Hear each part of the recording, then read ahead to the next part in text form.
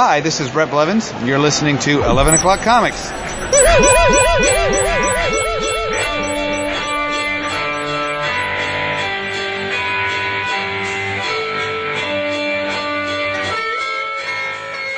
Nice. You left me some gap. Thank you. Yeah. That was a nice, healthy gap. You're crazy. She's not thick at all. Well, I mean, I just like him a little slimmer than that, but Dude, she's like a size 2, dude. I worship her. But, so there we go. Okay? That's all I gotta say. So I'm absolved of any kind of stupid comments I may make along the way. Just like this show, right? I'm so glad to hear both of you. Oh, me too. It seems like it was 2 weeks since we did this last I time. think it was. No. Never. Oh, man. That would be impending doom, you know that, right? Oh, that would signal the end. Yep. Yeah, At this point, it's cosmic. If we skip a week, it's Then we just start phoning it in. We're not going to care as much. It's like, Yeah. yeah, Right. we'll get to it, whatever. there's no way we're gonna miss a week. I will record myself. If God's forbid, like some kind of confluence of factors caused us to not be able to record, we would need to have some kind of like League of Substitute Heroes stand in for the week. That's not a bad idea. All right, let's riff on that. Who would be our League of Substitute Heroes? That's a really good We have to question. get along. Yeah. That's the thing you say when you're thinking about something, isn't it? That's a really good question. That's like the pat I'm not answer. distracted by this vision. She's looking. I mean, who would we pick for each of us? Yeah, would you look for like proxies? Would it be people we've had on the show before that we know get along well together? Would we need to try and just like, what would be the ideal way to have a substitute heroes? Wow. I think there's about 8 to choose from. Okay. Apologies to that 9th person who's not going to hear their name mentioned. It's upset. God damn it. No. Well, you know the go-to people, right? Yes. I think we're calling people out and we're going to make some people feel bad. No, I agree. we shouldn't. I think so we'll do this later. but I think it wouldn't be that hard to come up with a crew that would do a great job in our stead. Right. And yes, And it's fair to say approach. they've all been on the show before, right? Right. Yeah. Scotty would definitely be in the lead. Agreed. Yeah. Agreed. But we won't single people out. But we just did. Hey, everybody, it's 11 o'clock comics. It's a special episode, 444. And I am Vince B. Oof. You are Vince B. and I am David A. Price. Cutie. That's true. And I'm Nathaniel Essex. No.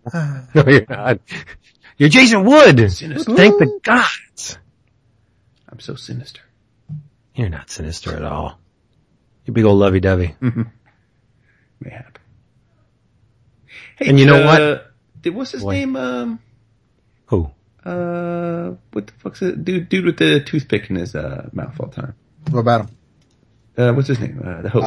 Oliver Peck. Oliver. Yeah, did Oliver Peck get a new neck tat? Looks like he did. I never noticed.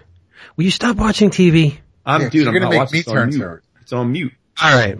I already saw it. I'm just going to spoil it on you. I already Two saw who episodes got back. eliminated. I saw who got Don't. Do you know who will spoil you though? Who? Oh, Yeah, I it's a do. spoiler. Discount Comic Book Service, DCB Service. They will spoil you with massive discounts. You will not ever pay retail for your books again. It's just that simple. You can get massive discounts on your favorite funny books and collectibles, such as, now remember, this is the last time you're going to hear this. The previews has shipped. It's out there, which means, dun dun dun, the old Spotlight specials will go away and new ones will be put in their stead. So for the last time, you can get from Fantagraphics, Life and Legend of Wallace Wood hardcover. This thing is massive. It's like a $40 book, but if you're a DCBS subscriber, which you should be, you can bring it home for $19.99. That's 50% off the cover price. What? From PS Art Books. It's another hardcover collection of old stuff. This one's called Pre-Code Classics, Space Busters and Space Patrol. Bum, ba, bum, bum, bum. It reprints Space Busters 1 and 2 from spring of 52 and the fall of 52. Space Patrol 1 and 2 from the same year. And Nightmare 1 and 2. Why? I don't know, but that's fun. From summer of 52 and the fall of 52. This thing is a $59.99 hardcover. What's your price? 40% of that. $35.99. And my boo, Mr. Richard Corbin at Dark Horse, doing a horror anthology miniseries called Shadows on the Grave. I want to say Shadows from the Grave. Mm-hmm. That sounds better, doesn't it?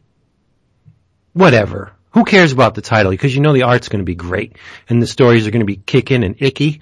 Cover price, $3.99. Your price, $1.99. 50% off. DCBService.com. Run as fast as your fingers can type and go. Sounds like he's typing. No, somebody dropped something upstairs. You guys better get lively. This is bullshit. Dude, Both of you, we're turn ready. that Let damn. you do your thing, and then we're gonna crank it. Oh, come on, jump in the fire. Fire! Fire! What are we drinking? I'm starting to get ornery now. Yeah. Well, you better be drinking Now. something then. Well, I'm not. Oh. I'm drinking Pepe Mac. Yeah, because Come on, son. he Talk already, about bringing us up. no, he already tossed all his Yingling. I actually did. I can't have the England. Can't have that. So, Pepe Mac. Till I can get some Magic Hat, Trogs, or, Flying Dog. Not that 11.5 stuff. Nah, son. That shit's terminal. For- Can't have that. Had that. What you drinking, Bo? I'm drinking that Asti Spumante Life. Wow. Does that have fruit in it? I'm kidding. Come on. I'm drinking that Yes. Clos de los Siete, that Argentinian table wine we like so much. Nice. Whole bottle of it's in here. It's been the bottle type of day. I got some, You keep corks? yes. What is the thing with the keep much corks? to Renee's chagrin, I keep corks. Because I want to do something with it, whether I want to make like a fucking, a trivet or a cork board, I want to make something with them. That's a good idea. How many years have you been? Why don't you make a massage chair for yourself, like in the car, like the Yeah, cabbage? this is one of those things. People keep the corks to make something, and then it's like 7 years later, and you got all the Yes. corks. Oh, absolutely. No, yeah, I got bags downstairs. It's like that. I cork for days, Stupid. Make a man out of cork. Make cork man. dude. When the great flood comes, I'll be able to just- float away. yeah, the corks That's right. float away. I have to admit though, they do look nice in a large glass, like on a mantle, just a bunch of corks in there. Especially if they're not just like some fucking random corks, but like if they're the Now same. wait, is that Oh, no, see, I like them random. No, you like it when it's like right next to the wagon wheel clock, and or is it more like to the side? the big spool coffee table. I see how it is. I'm getting it like now. the painted mushroom egg timer. No, it's fuck. No, it should be. I don't mean all the same bottle of wine, but I'm just saying like but if they mean something, like if they're from anniversaries or some special events, but, Now, do you swap that out, the American Gothic print, every couple months, or you? the Velvet Elvis All next right. to Jesus. Cool. After I finish my Harvey's Bristol Cream, I'm going to go back. Actually, because Jason mentioned it last week, I bought another bottle this past weekend, and because he threw it out there last week, and I wasn't drinking it at the moment, but tonight I am having the Essential Red from the Bogle Vineyards. Yes, sir. It is, it's got some, Old Vine Zinfandel, Syrah, Cabernet Sauvignon, some Petit Syrah. Dang. It's a mix. Yes, there's quite a blend happening there. Good stuff. Hella good though, Cool. right? It is. Yeah. Good. It's good.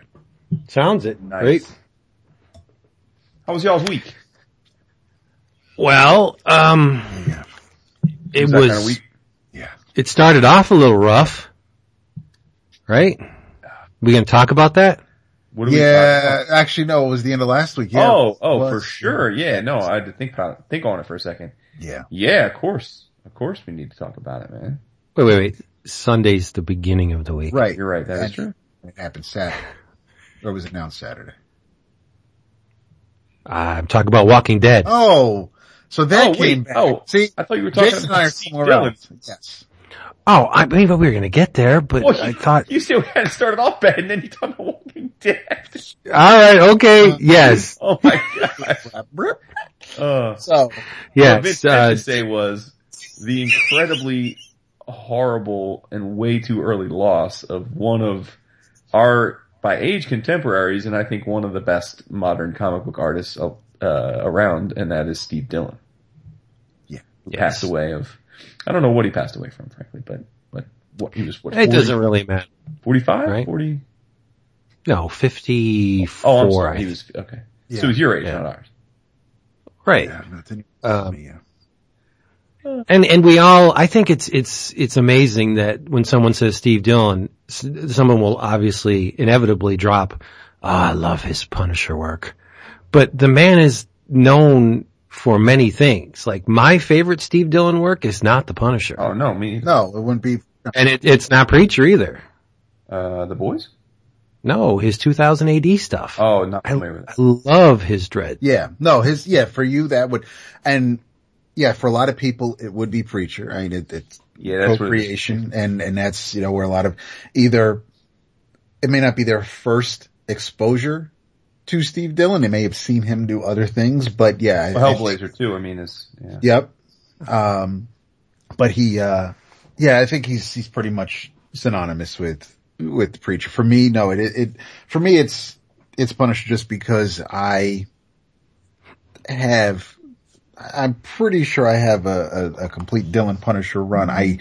I still haven't finished. I have the first 3 Preacher trades. I still never finished the series. I know it's great. It's just, it's not what I associate the man with. And he is just, it's consistent. It's clean. There really isn't, and it's not so much that it's flashy or so, knock you on your ass, but a lot of his work is subtle. It moves the story along there. He may not be packing 9 panels on a page, but because of the work he is doing, he knows how to pace a story. He knows how to pace an issue, and that's not something that, everybody can do. And it was just every time when any new Punisher issue that came out, anytime he did anything, he's one of the artists who I will definitely, he would get me to check out a book sight unseen. There are, an unbelievable outpouring of, I think, very, touching and fitting tributes to him over the last few days on the internets and the Twitters and the Facebooks. But you know which one I thought was most poignant and I wanted to read? Jason Pearson's. Now, I think most of our listeners would know who Jason Pearson is. I did not read it. All right. Well, I'm about to for you. It's short, sweet. But Jason Pearson is, we've talked about him before, very talented creator. Again, I don't know the man, but I think if you are a Facebook friend with him, he is, I think you guys would agree with me. It's fair to say he is a man who has some demons, some troubles. Yeah. Some demons, right. Yes. Yeah, I mean, he freely admits it. He's, again, I don't know him, so I don't know exactly what's going on, but he's a guy that if you read his stuff, he is very, very emotional. He lays it out. Yeah, I don't know if it's, again, bipolar. I don't know what's going on there, but there's definitely, he's raw. He puts it out there. But he's an unbelievably talented artist, and I think we all would love to see him do stuff more frequently.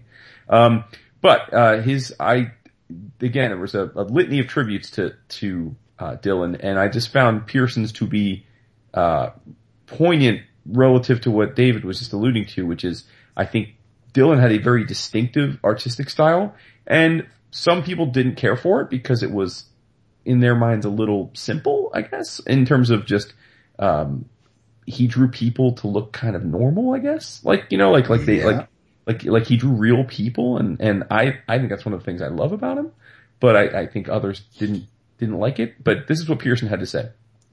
Steve Dillon, rest in peace. I hate him. Read the post before reacting. Well, I hated him in comparison to the greats that I once aspired to be like.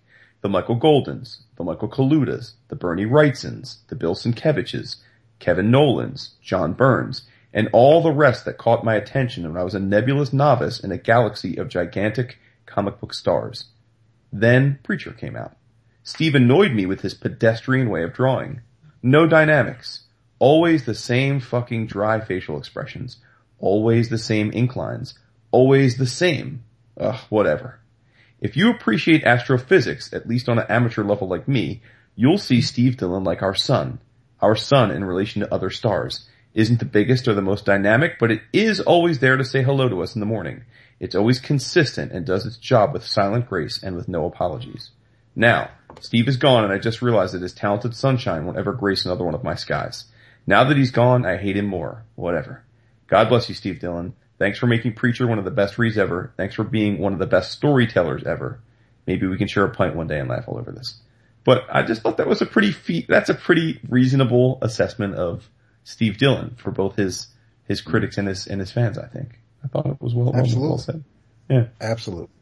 It's true. Right?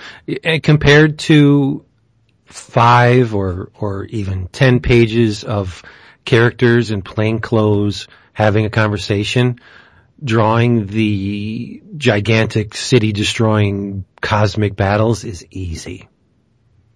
Yeah. Right. It's mundane stuff. Capturing attention and holding it over a series of pages when you're delineating just people speaking, that's difficult. Mm-hmm. And he managed to completely hold your attention, at least mine, in said instances. And that's a very tough thing to do.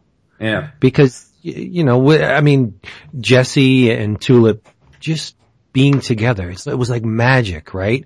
And I think at the hands of, there's a lot of people that wouldn't have done as great a job on that than Steve Dillon. But he also did the big bada boom very well too. He did.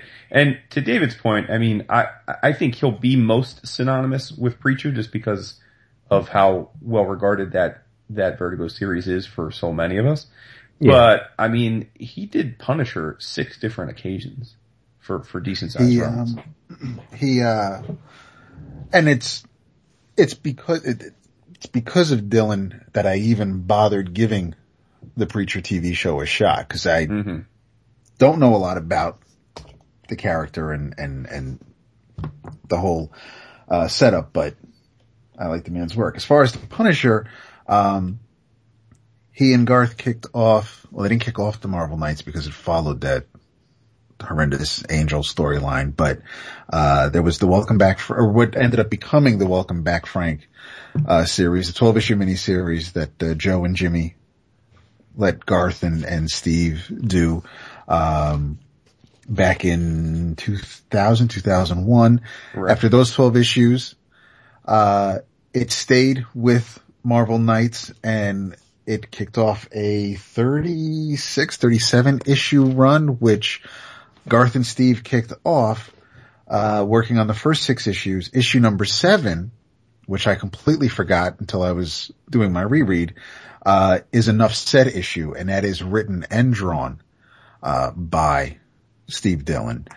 And then Garth and Steve take a bit of a break. Garth does come back around. They come back around, I think, issue 13 or so, work a little bit more, and then Garth finishes off the series with a few different artists.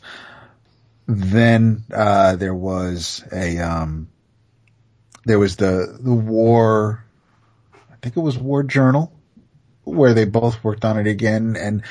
But yes, there were about 7 different instances, most recently with the current run, which I have no idea now what's going to happen with it with Steve doing the art written by Becky Cloonan, which I caught up with right up to issue 6 on that one over the weekend as well. And even it's still, the Punisher looks a little different. He looks maybe a little older. He's drawing him not the same way he did back when Marvel Knights kicked off. And I think that's also because they have to kind of time shift a bit. They're really not focusing on the Vietnam War, and they're just saying he was a soldier and in a nondescript war, whether that could be Desert Storm or what have you. But Steve did kind of change Frank's look somewhat to, I guess, to just differentiate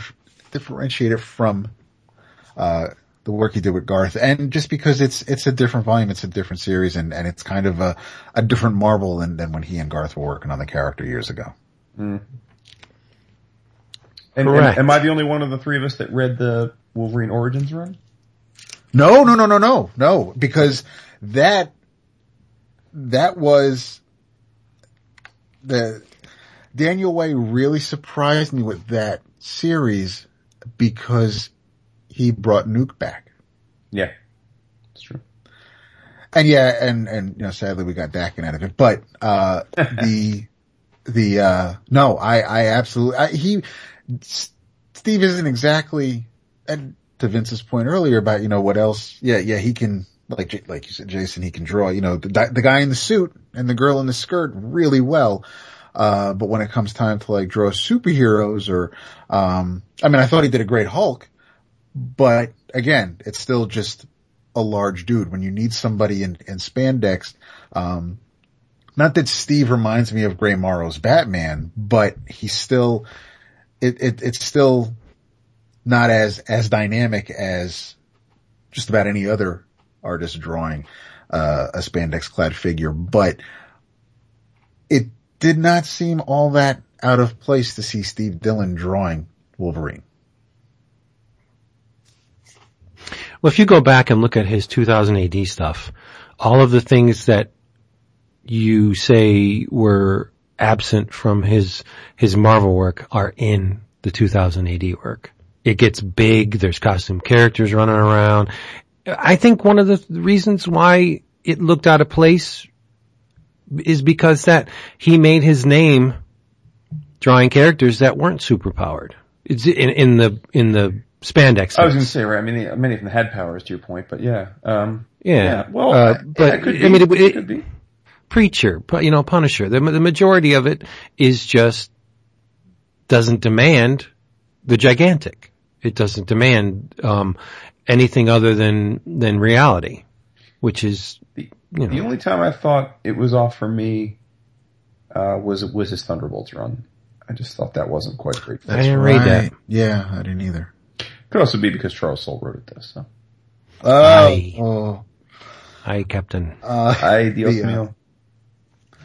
But yeah, man, pouring out for our homie, dude. Absolutely. Yeah. Yep. You know? Now that other thing. Oh, okay. The other Sorry. I completely blanked. All right, I didn't forget. I just blanked. Let's timestamp this. Spoilers for the premiere of The Walking Dead. Really? What? Like everybody hasn't seen it by Come now? on, stop. You're not that guy. However, I'm not. Lots of people I have one question for Vince right off the bat. Let me do this. Let me do the timestamp because I'm really going to timestamp it proper. Nice. So we've been recording for 33 minutes and it says 23 on the recording. Well, it should because it's 9:34 and we got Jason at 9:10. Usual time, right? Yeah. Right. I was slacking on 9:05 for the record. Right, because we connect via Slack. But yeah. Do you know how bad you tweak him when you come on the Slack first? Really? Yes. Only because Vince doesn't have he's like, what? on, so I have to No, but interrupt see, Vince. okay, but the reason I do that is because I assume when I turn on Skype, since you guys are already on, you'll see that I'm connected and then you'll connect me, but then I sit there and wait and you guys don't connect, so I'm like, oh, maybe they don't know that I'm here. Right. Vince doesn't see you, and then I see you when you're on Slack. See, what it is, you guys make fun of me coming on late, but you secretly love that little 10-15 We do. minutes we get to kvetch together and just... Oh, it's true. Highlight of my week. that boots. Oh, it's a dagger. There you go. So, alright, so you got the timestamp. Vince, are you still going to watch this show? Rubber meets the... Yeah, I think you hypocritical motherfucker. so. No, I'm not hypocritical. Yes, I am hypocritical. No, I don't think you are. I wouldn't see you as being hypocritical if you continue to watch the show, even though this is what turned you off of the book. Right. Well, all right. The thing I admire about what they did was the way they did it. I thought was very well done, and the fact that they did do it. They even showed it. They pumped us up last year to believe that Glenn was indestructible. Yeah. the dumpster, the Alexandria thing. I mean, he had been in more scrapes last year than, right. And the fact that, boom, right off the bat, with all the baggage that character's carrying, a wife with child, and one of the most beloved characters in the series, more so than the comic, really. I love Glenn in the comic, but Glenn in the TV series is far more developed than Glenn in the comic ever was, right? Maybe because he's real. Mm-hmm. And the fact that they said, fuck you, and they just did it, I was like, yeah, I gotta admire that. I admire the middle finger, DK2. I mean, whenever someone flaunts their ability to manipulate the audience, and that's what this premiere was. It was total audience manipulation from the get-go. I mean, they did a little bit of a trick with Abraham in the beginning, thinking, all right, I guess it's not, and then they just, because of Daryl, they gave him reason to do what they were going to do right from the beginning. And I think it was Nicotero that tweeted. And if I was working on Walking Dead, I would be very, very pissed at him. Because he tweeted something along the lines like, 2 deaths this episode, one you don't expect and one you do. And I'm like, what? Why would you say that? What's the point of watching? But, I mean, all the energy and time and blood and sweat and creative mojo you're sinking into the show. Why would you show your cards before you're called? Why? Wait, what? Why would you say that? I mean, even if he wasn't specific, but he kind of was, one you expect. Anybody who has read the book expects, or would lean, if you have to bet this episode, having read the comic, on who would die, wouldn't your, smart money would at least put some money on Glenn dying? Of course. Right. And so to tweet that, to say one you expect and one you don't, that's ridiculous. Yeah, no, I'm not talking about the quality of the episode. I'm just like, shut your mouth before it's over. Well, here's the most interesting thing I think about this episode. That scene in the comics is what caused a great many people to either give up, in your case, or take a pause, in my case, with the book. Mm-hmm. And we weren't alone. Lots of people that had been reading it from Jump said, that's it, man. Like, I've just had enough. Like, right? Now, as you know, I've gone back, and Dap actually read the whole thing. And I really enjoyed it. I thought it got past that, and I'm glad to be back. So the time away served me well.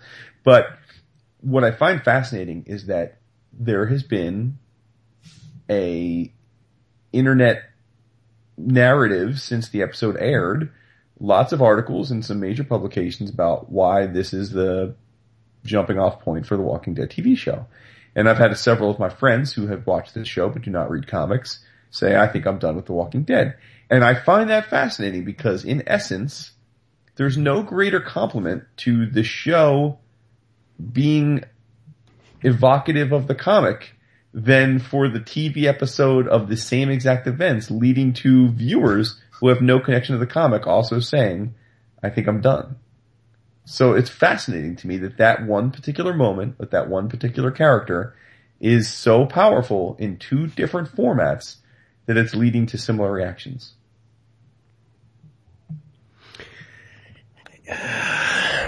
It just goes to show, like you said, how well the characters are written. We embrace them. What I didn't like was the get over it bullshit. Like, a lot of people were like, come on, they're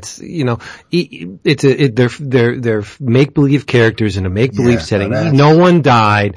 Like, get over it. Cause they can eat a dick with that nonsense. Those are the people that refuse to surrender to art. That's what it is. They just will not relinquish that ego and just bathe themselves in whatever they're looking at or experiencing. They have to put themselves in the forefront. And it's like, that's sad in a way, because you never really truly experience the possibilities. Like, you're going, it's a stopgap. You're always just going to get so far, and then you won't let yourself get any farther. And to me, that's sad. It really is. That the people that don't say, oh yeah, I cried at that scene. Like, why wouldn't, if you felt like crying, why not cry? That's a Right. a testament of the art. Like, come on. Nobody's watching, dude. You could do whatever you want. Mhm. But, Well, go ahead, Dave. Go ahead, David. No, my brother and I my brother's been saying, since February, whenever the season wrapped up, it was like, it's Glenn. It's going to be Glenn. My friend told me because he read the comic that I'm like, oh yeah, your friend told you. All right. So Alex just figures it's Glenn all the way.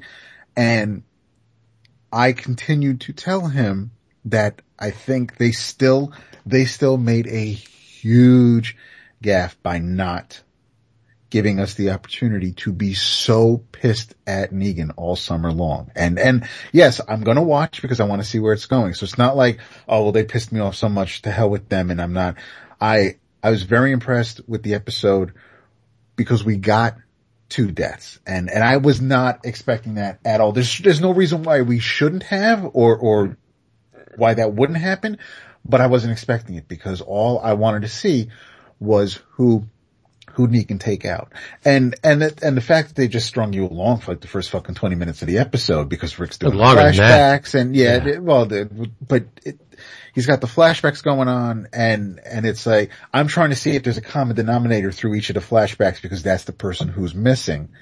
And I keep seeing a lot of Daryl and I'm like, all right, so let's see where it's going. I'm like, it's not going to be Carl because but then we see what happens. And it makes sense. And it's interesting that just like there are certain characters who are still on the show who died a while ago in the comic and Abraham is one of them. So the fact that he takes Abraham out. Okay. And Abraham was the only one who, for the most part, physically and mentally was kind of still all there. So, all right, come on. If you were in charge and the group assembled in front of you and you looked at Abraham, out of all of them, right, Abraham was the biggest threat. Exactly. Now, when he's going with the baseball bat with the eeny, meeny, money, he was playing fast and loose with the placement of that bat. My mother said to, and then he would go 2 words or 3 words. Yeah. So there's talk on the internet that he planned to kill Abraham right from the get-go. I believe that's true. I do too.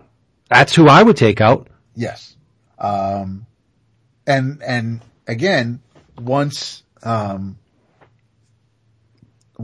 goes and makes that huge fucking mistake, and again, it sets it.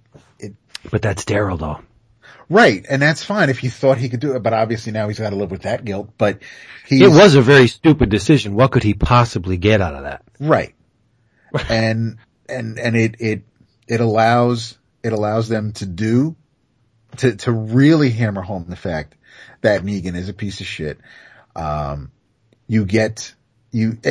what was, when you think back about the season finale last season, both Abraham and Glenn both had something to live for. They were both being set up to live these lives with Glenn and worrying about Maggie, and Abraham but I mean, Vince is happy now that Sasha's single again, but at least you have all of this, there was more to lose. And then I'm thinking, as soon as I'm texting my brother, we're going back and forth, and it was one of the few times where I actually did watch it in real time. I did not go back and watch it at my leisure. So as we're both watching it, as if he's sitting right next to me, and then I don't want to jump too far ahead, but then Negan and Rick, go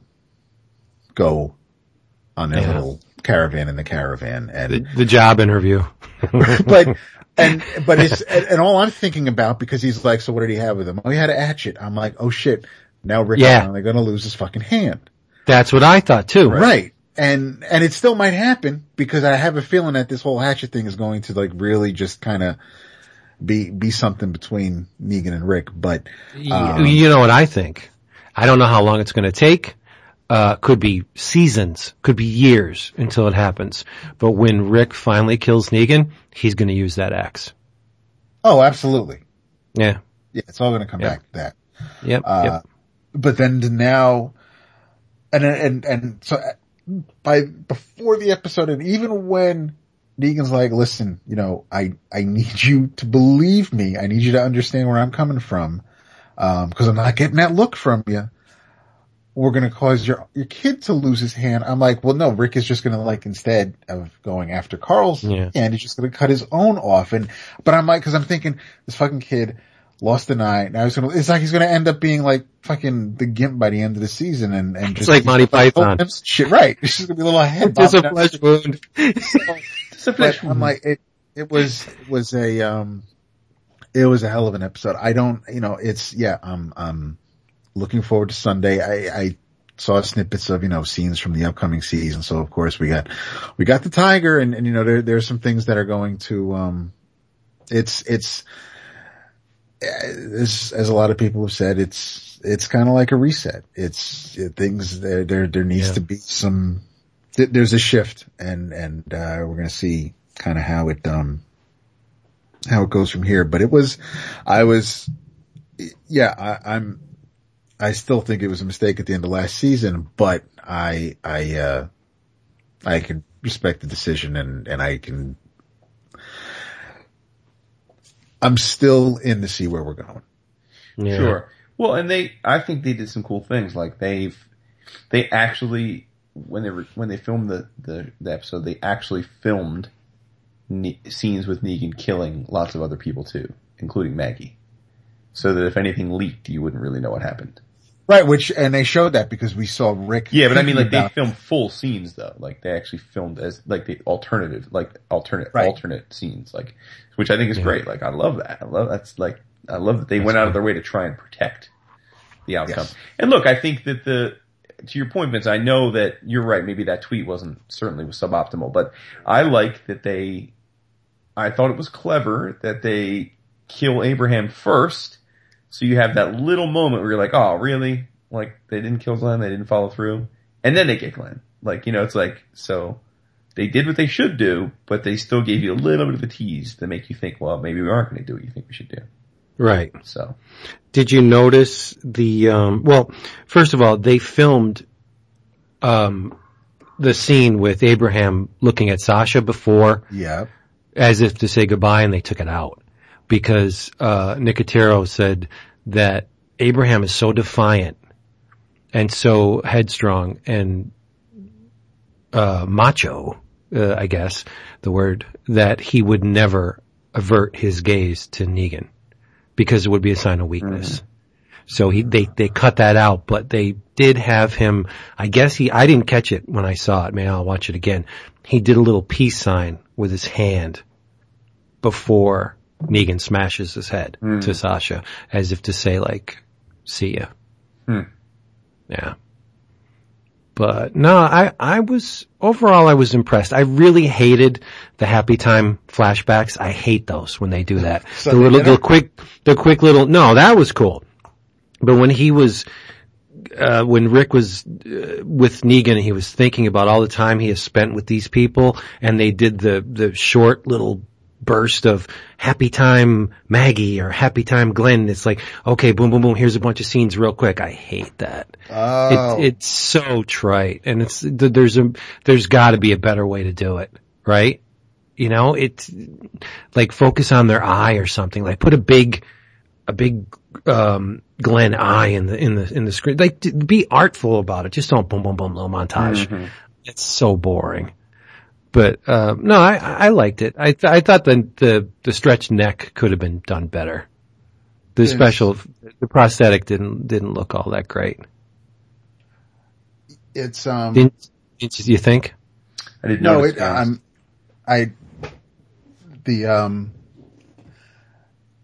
He does the peace sign before he gets hit. Yeah. Yeah. But I'm just saying the makeup on the hanging guy was not all that. Oh yeah. It was okay. But I wasn't really focusing on that as so much during that scene anyway, which I thought was cool. Mm-hmm. Yeah. All in all, great episode, right? Definitely. Yeah, it put you through the ringer. Yep. Well done. Sad to see Glenn go, though. Did you guys watch The Talking Dead after? I never watched it. Some of it in the beginning because, it was live and, well, it's always live, but they had the audience and the, which, apparently since they're in a drought and it never rains in Los Angeles, it started raining according to Hardwick shortly after Abraham was killed. Right. I just have one comment from that Talking Dead. Kirkman seems like a humorless fucker. That does not surprise me at all. Well, listen, I don't know how the dude's changed over the years with the fame and the fortune and all that, but I mean, he was a pretty fun dude based on everything I know from like Ron and the iFanboy guys. I mean, they boozed it and partied with him quite a few times, so. Cool. But I mean. That was years ago, so I mean. Yeah, he sat there. I mean, he rarely smiled. Mm-hmm. I think he laughed once or twice, but he just seemed, maybe it was just the way the camera caught him, but He did not seem to want to be there or be having a good time. It's like your show it's the most watched show on television, isn't it? Like, wow, live a little. I don't know. It's just, I would be giddy as a mofo if I was in his No doubt there. Yeah. So what comics did we read? Oh, we got lots. All the comics. All of them, right? All of them. All of them. What do you want to go in on one? Yeah, let's get it. This is great because, we have read, in unison, Justice League of America 200. This is what we said we were going to pick this one. It's an anniversary issue. Well, I know that, but I mean, why this particular one? Because it's awesome. I'll let David tell you why it's awesome, but for me, it's got a huge roster of talent. It's square bound. It's just a fun, amazing issue. Go ahead, David. No, well, for me, it's one of my favorite issues, of all time. Is yours stapled or is it glued? Is it stapled towards the back or is it glued, Vince? No, there's no staples well, it doesn't look like there's staples in mine, but it is. Okay. It's square bound, but it's not. No, it's not a traditional, stapled in the middle and folded over comic. There's glue involved, even if it's just to glue the staples in place, but, it's an anniversary issue.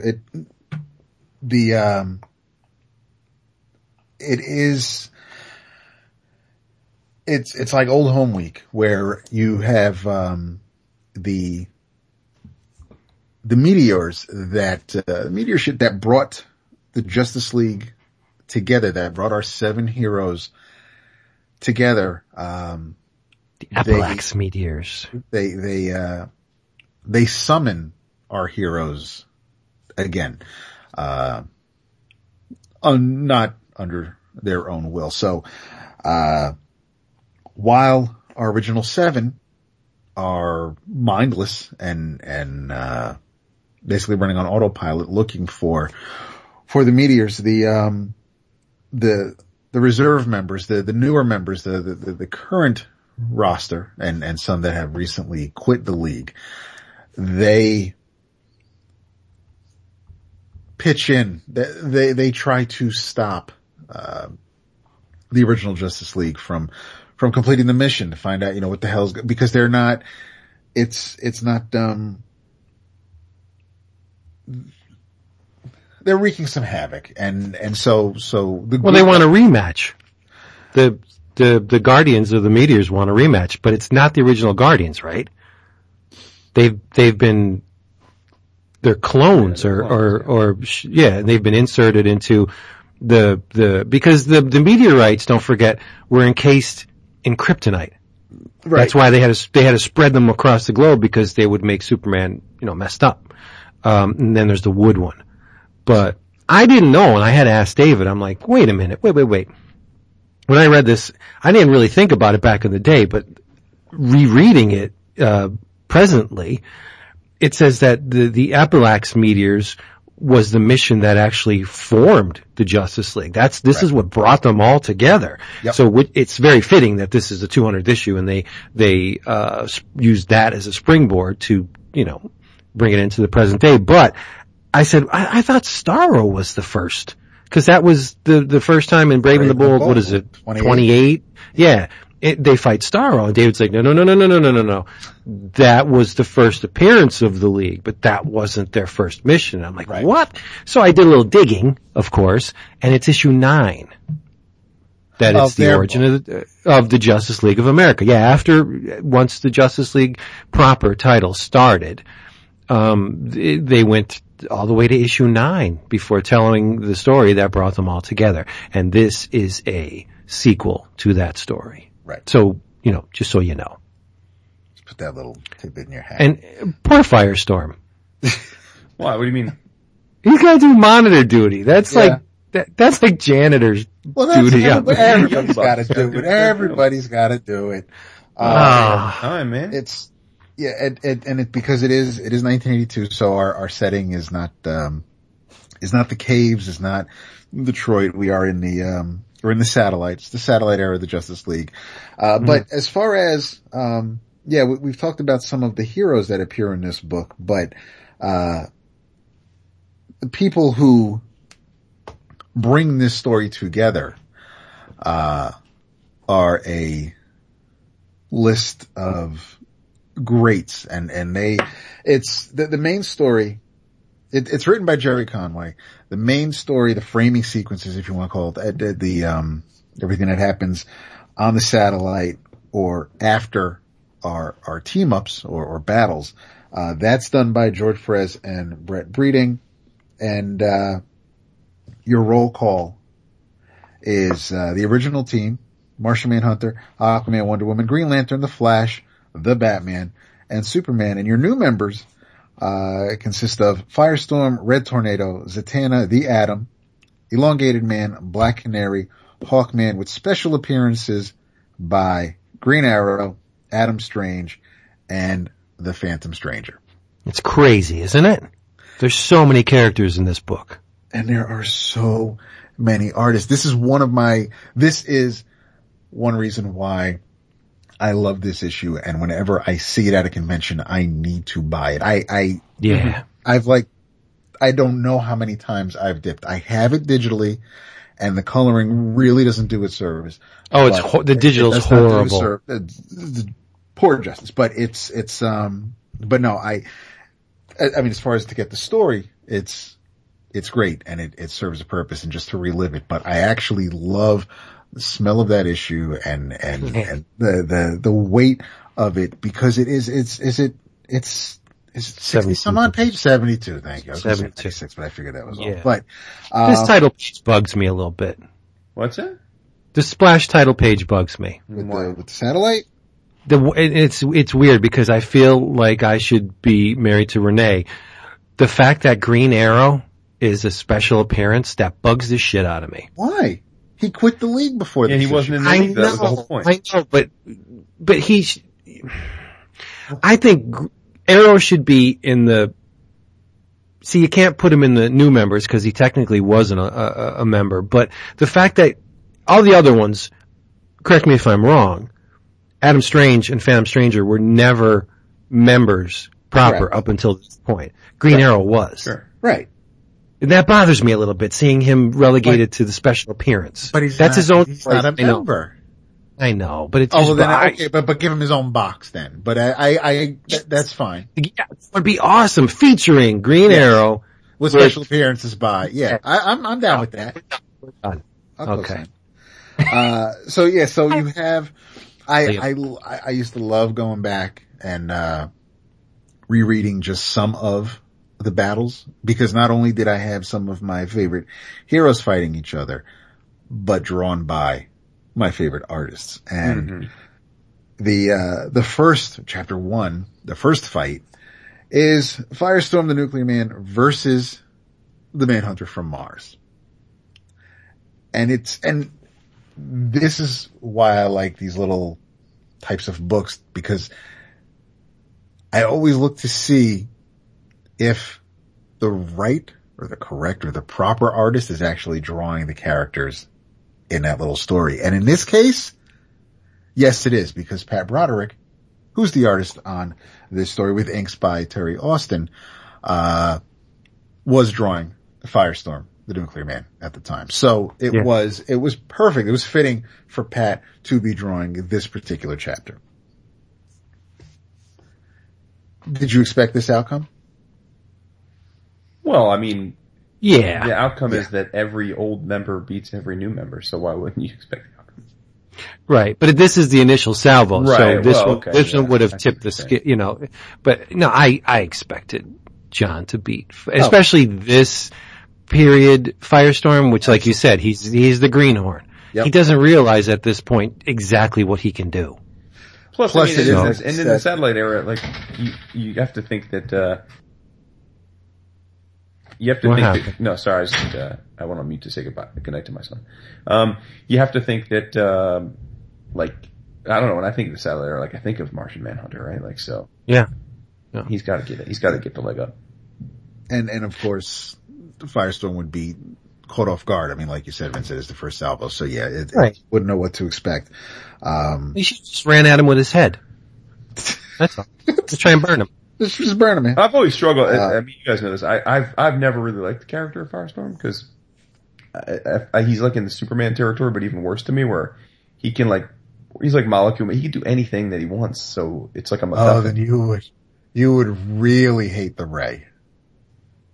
Oh yeah, no, I don't like the Ray either.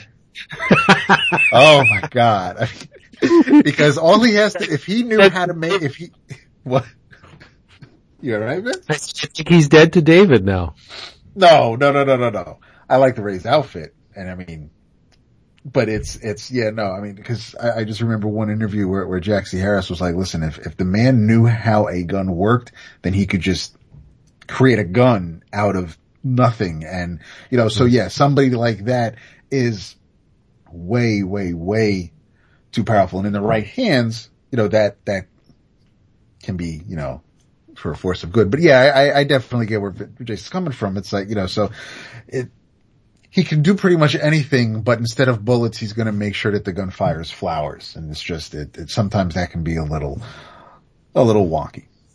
Right. Well, at the time, when the first issue of Firestorm, wasn't that DC's answer to Spider-Man? Correct me if I'm wrong, but I thought the first year or two of Firestorm was just, it seemed like, Ronnie Raymond seemed an awful lot like Peter Parker. an awful lot like Peter Parker, The yeah. whole college thing and the supporting cast and yeah. But at least Ronnie's Uncle Ben's still alive. Yeah. That'd be like Peter having Uncle Ben in his head like all the time like that. Exactly. Yeah. Which he kind of does. He just doesn't talk to him. Mm-hmm. Right. So the second chapter, all right, let's real talk, right? There are a lot of great artists on this, and as David said, the interstitial segments are done by George Perez, and Brett Breeding. It takes massive skill to overshadow Perez, correct? I would say correct if this was 1986 George Perez, but it's 1982. Okay. And while he had a good run at Marvel and he did some work for DC even before, it's not like he just started working on Justice League with this issue. He was doing a few issues before this, so he's got a feel for the characters. But yes, even still, this is not the strongest. No, Perez. That's what I was going to say. In my estimation, Perez is the low man on the totem pole in this issue. Safe to say, yeah? Yeah, there are a couple pages where you're like, oh, okay, there he is. But they are fewer than I would care to admit. Yeah, like the introduction of Snapper Carr, that page, that's pure Perez. That he's in the zone on that page.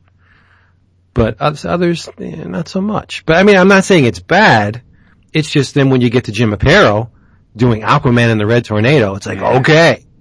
Right? Yeah. And like David said, awesome panels too. If somebody's going to draw Aquaman, make sure it's Jim Aparo. Yeah. Yeah, since somebody else already, I guess, claimed the Batman page. I mean, it's things that struck me, because this is the first time I've ever read this issue. Never read it. Get out! Yeah. Mm-hmm. Oh. Thought it was hilarious that Green Arrow and Black Canary have to, are teamed up. It's like I just found that funny that they weren't badass enough to go one-on-one. So they had to be a team, which I just thought was funny. Loved how quickly Batman dispatched, because fucking Batman. Oh, yes. Like, he's like, I'm not trying to fucking, like, this is ridiculous. Like, I would take all your bitches out in 2 seconds. Like, fuck yeah. It's kind of true, right? It's awesome. I love that they do that. Yeah.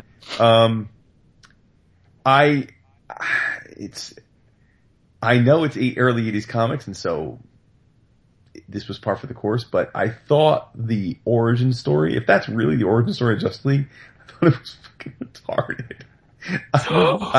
I thought the idea of these, how did these 7 beings from all different planets that have different, like, origins all come from the same planet, and how did they end up in little teeny tiny meteors that are the size of fucking bowling balls?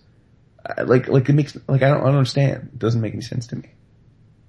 Like, were the meteors like portals for them? Were they vessel? Like it just, I don't, like, they weren't giant meteors, and why were they kryptonite? And why were they kryptonite? They knew. They knew. What do you mean they knew? What? They knew. So, you're using your mature 40-plus-year-old 2016 brain to try to make sense of a 1962 story. 100%, which is why I say with the caveat. And that does not at all take away my absolute enjoyment of the rest of the issue, because you get past it because that's how comics were back then, and then it's hella fun. It's super fun to have the original Justice League against the then current Justice League battle mano a mano. If there's anything I love above all else, the roster getting the band together stories, and like probably second is the hero versus hero battles. I love them, so I'm marked for that. So it was all good. I was thrilled to finally, I mean, like I said, never read this issue, so it was super fun. So I enjoyed the issue immensely. Just thought that at the beginning I was like, oh, I don't know about all this. I was like, oh Lord. For the first few pages, I was like, oh no. Where are we going with this? Then we get to David's favorite chapter. Jin? Green Lantern versus the Atom. No, that's not the next one. Because chapter 3. That's Wonder Woman versus. Okay, yeah. Wonder Woman versus. But art by Dick Giordano. Yeah. Right. As it should be. So that makes sense since it's Wonder Woman and Zatanna. So, I hate that Zatanna costume. Yeah, that's a beat costume. I hate regular costume is so much better. Yep. Agreed there. But yes, the one of the chapters that absolutely made sense for the artist because of both heroes in these few pages. Green Lantern versus the Atom with art by Gil Kane. Yep. And malleable anatomy abounds. Oh man. And eyeballs through masks. It's just, it is, he can draw these characters in his sleep. And yep. That almost, I think, I think every chapter, every hero versus hero had had a splash page.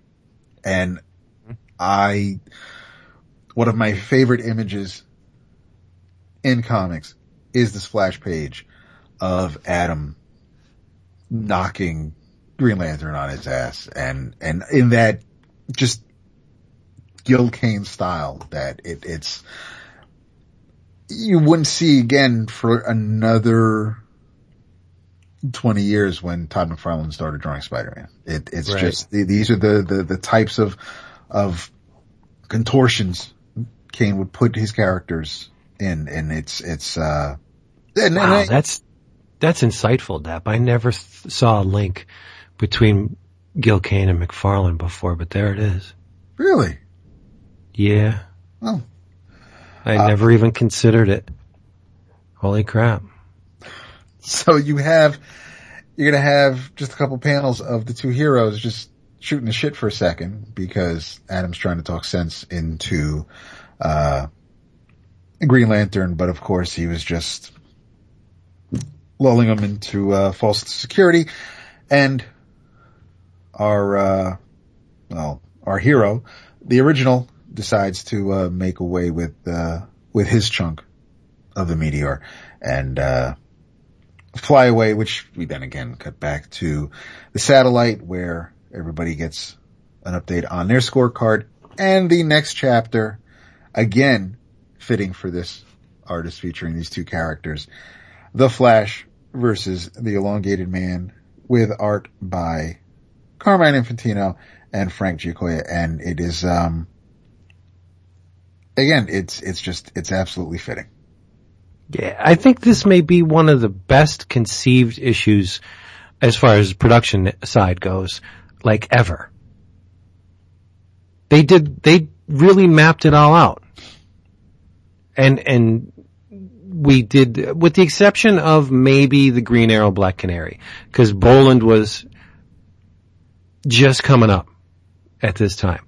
So he was I think he was an unknown quantity, so to say, right? But then when you get to the Hawkman chapter, who else would draw this chapter? Well, that's the thing. See,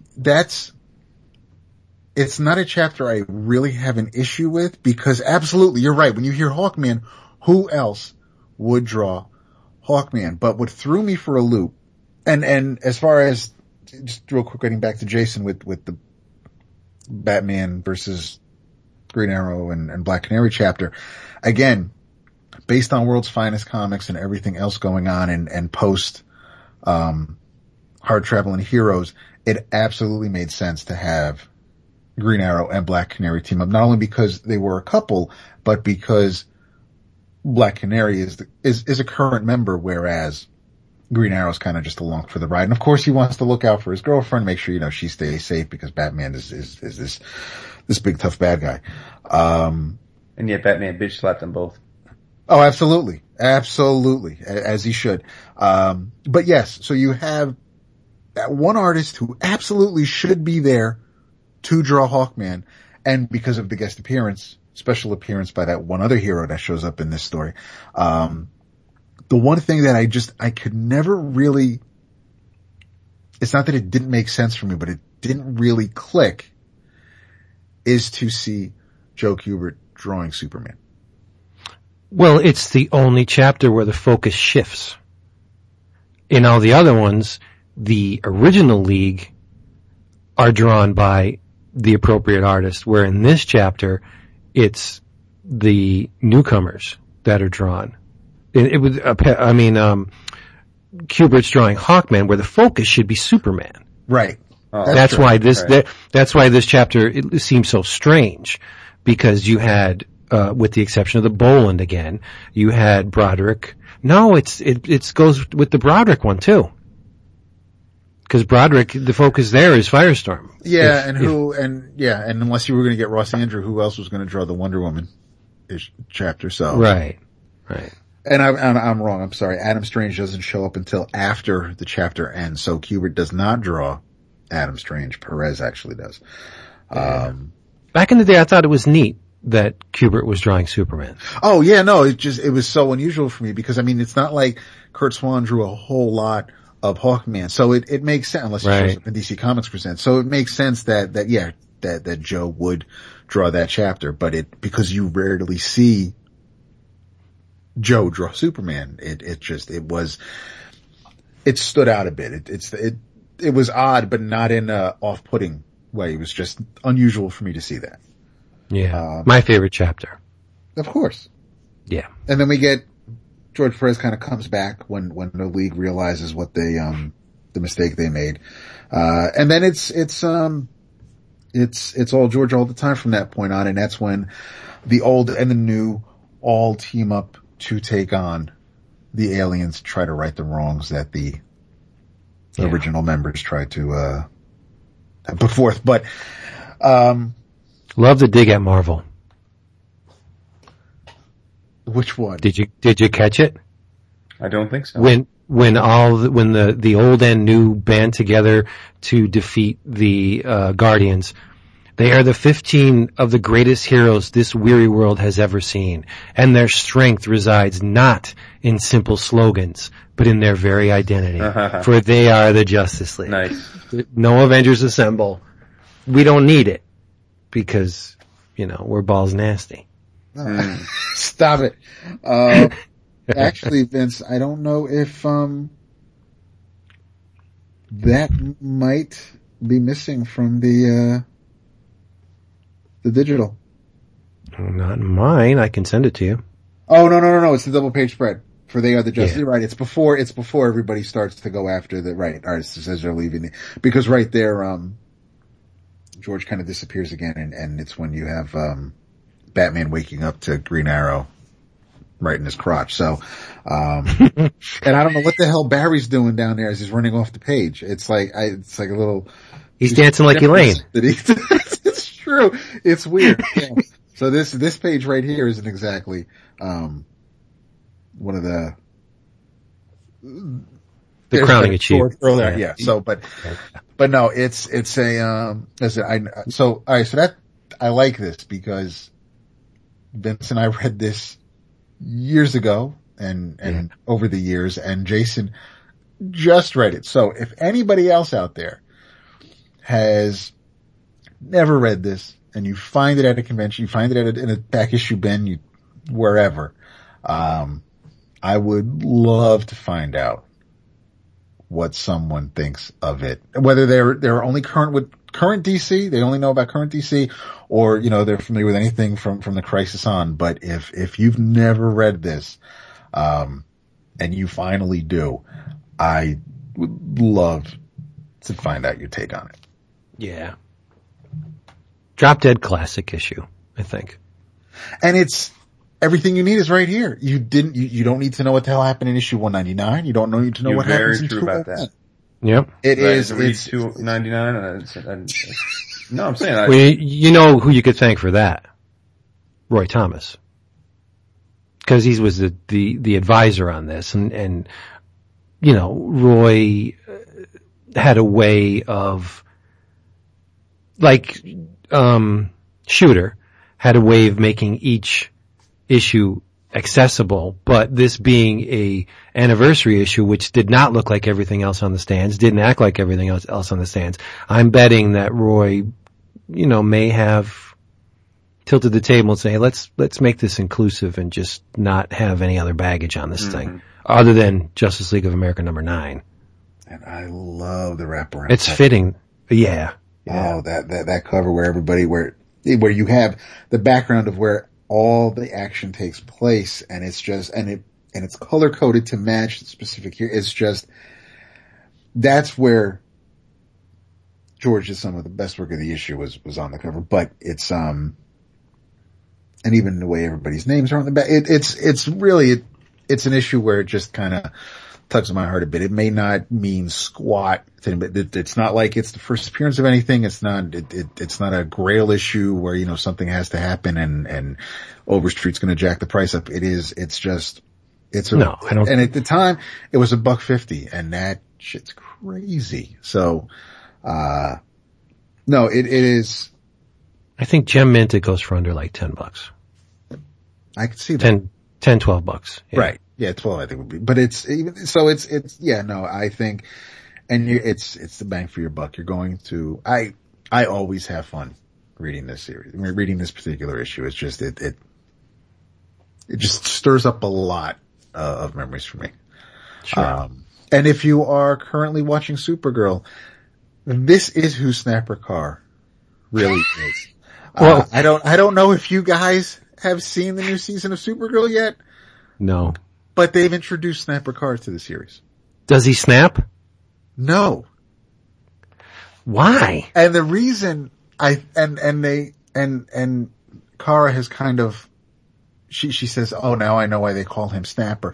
Because he's basically like a Robbie Robertson and J. Jonah Jameson rolled into one. He's working at Catco, and he's basically the managing editor. He assigns the stories, he proofreads, he does everything he's supposed to do. But he treats, Kara's new, she's a rookie, she isn't, she hasn't earned a stripe, she's still learning the ropes, so, he's very short with her, and he snaps at her a lot. She's like, come on. Oh, now I know why they call him Snapper. And I'm like, seriously? I don't think so. And he's older. He's a character actor. You've seen him. You know exactly who he is. I don't know the man's name off the top of my head, but I'm like, that is not Snapper Carr. Well, Snapper initially was like a beatnik. Yeah. Yeah, but he was also because with the snapping and the, yeah, right. Yeah, like, so I mean, he should be older. That's fine, but They should have made Snapper like a younger, like a hipster type character. Well, they already got plenty of young and you got Win on it. So but yeah, no, I was just, as soon as they said his name was Snapper, I was like, oh, that's awkward. That's silly. Although there are some other shows where, specifically Arrow is introducing characters right and left this season. It's 4 episodes in, and it's kind of like a return to greatness with like the second season. When you had Deathstroke, this season they're giving us Wild Dog. For real? Yep. Complete with the hockey mask and the jersey. The whole nine. Yep. Don't make me watch Arrow. Yep. I will watch for Wild Dog. Oh, you know why you're also going to watch it? Why? Because they've brought in Ragman. Really? How could they possibly, with the origin intact? He's not, I don't think he's Jewish, but he is, are you serious? Ragman has to be Jewish. He has to be Jewish. Well, they've tweaked the origin. The rags are still mystical and they still, but I think they're trying to like shy away from any concentration camp fucking connection. So, so they brought in Ragman and, I'm not going to get to the big bad yet, but they introduced the new district attorney who goes by the name Adrian Chase. No. And they showed a sketch on Felicity's computer earlier in this season. It was actually a George Perez sketch, I found out, of our ski goggle wearing vigilante. So why didn't I hear you squee? I should have heard you. You should have heard me. I don't know why you didn't, because I'm pretty sure most of the people in my neighborhood did. But the big bad, the windows probably were not open. You might have the AC. No. The big bad is walking around taking people out left and right. And they asked him, while he was standing over the last guy who he was, shoving a shiv into, they asked him, who are you? And he says, Prometheus. And from Morrison's JLA run? See, this is the thing, because while I was digging out my Punisher issues for the reread, I found right next to each other, not the other 3 issues of the miniseries, but I found the first issue of Wild Dog, and from the pages of JLA, New Year's Evil, Prometheus. Wow. And Michael Golden cover, yes? No. Which is why I was going to mention it when Jason Pearson. So when Jason mentioned him earlier, and this leads me to my thing where the difference between an event and a storyline, or like the Judas Contract or Round Robin or Dark Phoenix. There are Panic in the Sky. Those are storylines. Something that goes over a few different issues or has a bookend that every other thing ties into. That's an event. And I'm trying to remember, I did not read New Year's Evil across the board. I did read some of Morrison's JLA. I really wasn't too keen on it because that was the Superman Red and Blue era, and you had, and there were a couple other characters. Who the hell was it? There were some characters. Angel. Yeah, the Angel, but Azazel. Azazel. So there were some characters in his run that I wasn't really feeling, so I wasn't keen on that JLA, but I did go back to the 2 issues, I think 16 and 17, where Prometheus, cause it blew me the fuck away, one dude takes out the entire Justice League. So when I saw the Jason Pearson cover, that caught my eye, but then to read the Stooge origin, in this issue, but to find out, to remember that I own the issue. Why haven't I not heard of a lot of, Arnie Jorgensen after this one shot? cause the art is 90s, but it's very, it's clean. It's not it reads kind of quick, but as far as, setting up the origin for Prometheus and of course this retro dude that he takes out. And yeah, and it does lead right into the current issue of Justice League at the time, JLA. So, you really need to keep reading to keep more of it. But I also know that, whatever greatness Prometheus could have had or aspired to was, they kind of neutered him and cut his knees out from under him, I guess, shortly after this, cause has anything else been done with the character? I remember seeing him, but not recently. That doesn't answer your question. No. And I was incredibly stupid because when I said Michael Golden, Jason Pearson, if I remember, did all of the covers for this New Year's Evil thing. I think you're right. I really think you're right. Cause I'm thinking about it. I love the Body Doubles issue cause I was a big Resurrection Man fan. He did the cover for that. I'm pretty sure he did the Dark Side cover. And there was another one. Scarecrow. Right? He did that cover too. Was it Gog or Magog? I think I have Gog was one, yeah, and there was a Flash related. Was the Rogues one? Did the Rogues? I think there was a Rogues one. Yeah. No, I couldn't tell you the storyline, but I have all these issues somewhere. And I think it kind of blurs together because I don't know if it happened right after or right before, but this seems like it's too close to Underworld Unleashed. It even looked New Year's right. So here's New Year's Evil. Here's the story. We're giving one shots of all the bad guys, and then by the way, here's this other event going on, Underworld Unleashed, where Neron's bringing all the dead villains back, and it's like, why are we? It seems like you kind of repeating storylines almost right away, but yeah. So Arrow this season, it's great that this season already is starting to.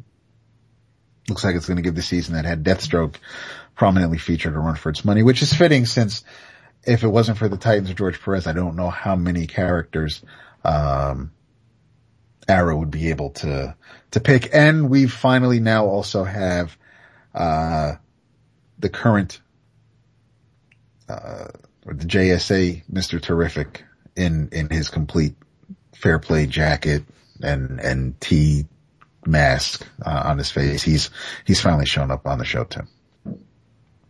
Wow. Which I guess kind of may, depending on your feeling on the character, may kind of just take the wind out of your sails after hearing about Wild Dog and Ragman and Vigilante. But overall, I think we're getting a pretty solid, setup so far. So yeah, I'm really, really digging Arrow. I may be enjoying Arrow more than this season of Flash. Flash has been boring as fuck. Stop.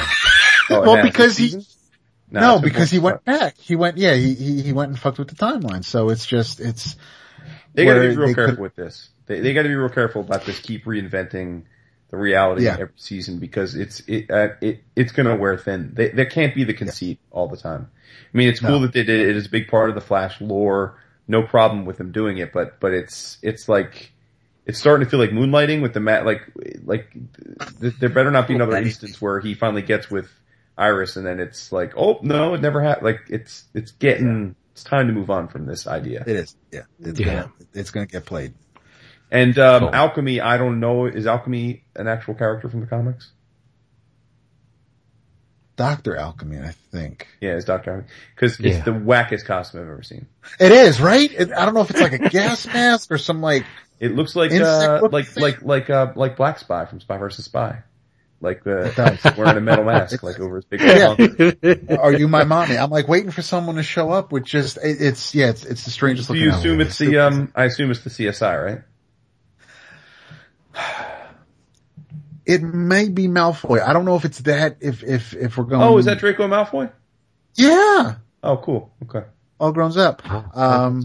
Balding. Well, it happens. It does. Hey, it happens. I don't, that might be a little bit too on the nose. I don't know. Well, the show's a little bit on the nose. I mean, it doesn't mean it's not a good show, but they're not exactly full of the show. Yeah, I mean, they already telegraphed the whole, yeah, Wally's going to go to Alchemy to get I think there's too many speedsters too. I think there's a few too many speedsters. No. Have you ever read Flash? Well, yeah, dude, again, but I think that's one of the critiques of Flash though. Like the comic, I think that's when they get in trouble. Yeah, no, because, well, it's Jesse Quick isn't in every episode. Now they're going back home. Wally doesn't have his powers on this current new Earth, at least until he. Oh yes, so, yeah, we're probably going. It's now Jay Garrick, like the real Jay Garrick. Yeah, when he has to go to Earth 2, he'll go to, or that other Earth, back to. Got this new rival guy. You've had both Zoom. Yep, Zoom and Thrawn. The Alchemy killed rival. Yeah, but I'm saying, I mean, you had him. Yeah, no, it's still, yeah. Features at the Waz.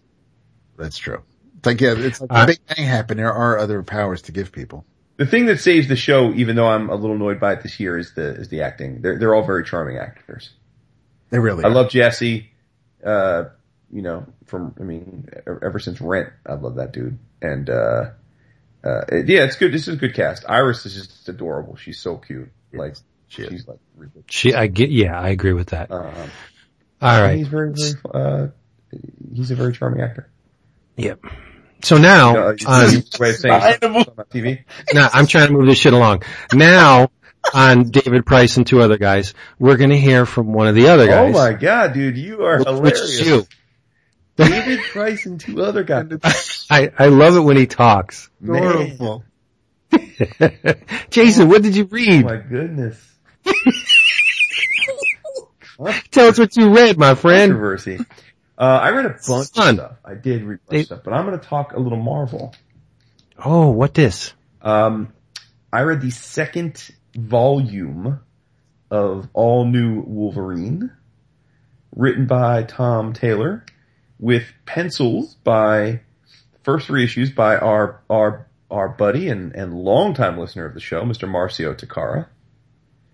And then the next three issues by someone I'm not sure listens to the show, but I do enjoy his work as well, Mr. Ig Guara. For me, best known for his run on Pet Avengers, which is a huge hit in the Wood children household. But listen, you know, I'm a Wolverine mark, as you guys know. I very much like Laura as well, who's the new Wolverine, aka X-23. I know it bothers the shit out of David that she's got foot claws, and I concede that that's a pretty silly thing. But if we can get past that, I do like her as a character a lot. The first arc was awesome. Just as a recap for everybody, there was a situation where another nefarious organization was cloning Laura, who is in fact a clone of Wolverine, and she ends up helping three of her sisters, quote unquote, escape, and two of them get killed, but the youngest, a little girl named Gabby, does not, and she essentially takes Gabby to live with her in what they set up as a temporary thing, but it's kind of, you know, like a foster situation, like a little sister foster situation. So that we pick up there where they're living together. Logan, the Wolverine that we know of, there's a flashback scene where he, you know, leaves the mansion, says, you know, Laura, I can't be around you. I always have danger. You got to go kind of find your own way. So that's her now living in her own this situation. Now the first issue, Squirrel Girl shows up, and it's a Squirrel Girl crossover. And I was a little reticent because I'm like, oh boy, because Squirrel Girl seems like to be like the corny character du jour, right? Like it seems like she's everywhere, and everyone's, oh, it's so funny, Squirrel Girl. It's a little corny to me. The issue was a little corny, but I have to say at least it sets up an interesting paradigm, which by the end of it, Laura commits to like making Maggie her like foster daughter or sister or whatever. So, which I like that dynamic. Then we get to, a situation where, SHIELD, wants Laura's help. And part of the reason is that, she's got an amazing sense of smell, as you guys know. And there's like it's like a container, an ancient container. And when a SHIELD team intercepts terrorists who have the container, when they open it up, they all disappear. And so SHIELD's trying to figure out what happened. And it turns out that, the container has a liquid in it. And liquid is not a weapon. It's actually a pheromone. And what do you think the pheromone is used to attract? Don't know. Fin Fang Foom. Oh, Wow. It's the Fin Fang pheromone. Wait. So, is this taking place the same time as that Drax storyline was taking place, or? Oh, I don't know. This- Viewing the continuity. Okay. I doubt it has anything. I know, I'm just trying to find out because I mean we don't see Fin Fang Foom for a while, but there he is in Drax, and I mean, now they make no he's mention of it. It's okay. They open up the thing, Fin Fang Foom shows up and destroys the helicarrier because they fucking opened up the thing. It's a cool splash too. Yeah. Old Man Logan is missing. Laura comes to the conclusion that it's because Fin Fang Foom swallowed him. So she goes in to get him. And, you know, she has never really interacted with Old Man Logan to this point. But Old Man Logan loves her, raised her in his timeline. Like, so views her as his daughter. And that's like a little two issue arc there about Fin Fang Foom. And again, it's fairly lighthearted, I would say. And then the book just takes this big turn. And let me preface this by saying, for the first time in my lifetime, I did not read nor could tell you anything about a Marvel event. Until this last 3 issues of this trade, I had no idea what Civil War II is about, other than it was heroes versus heroes. I'm now gathering that there is some superpowered young man that they call Ulysses. I don't know where he got his powers. I don't know why he's being used this way, but he can see the future. And I'm guessing from the narrative of this arc that he must be a central part of Civil War II, because it looks like S.H.I.E.L.D. and Carol Danvers are using him to preemptively stop crimes from happening.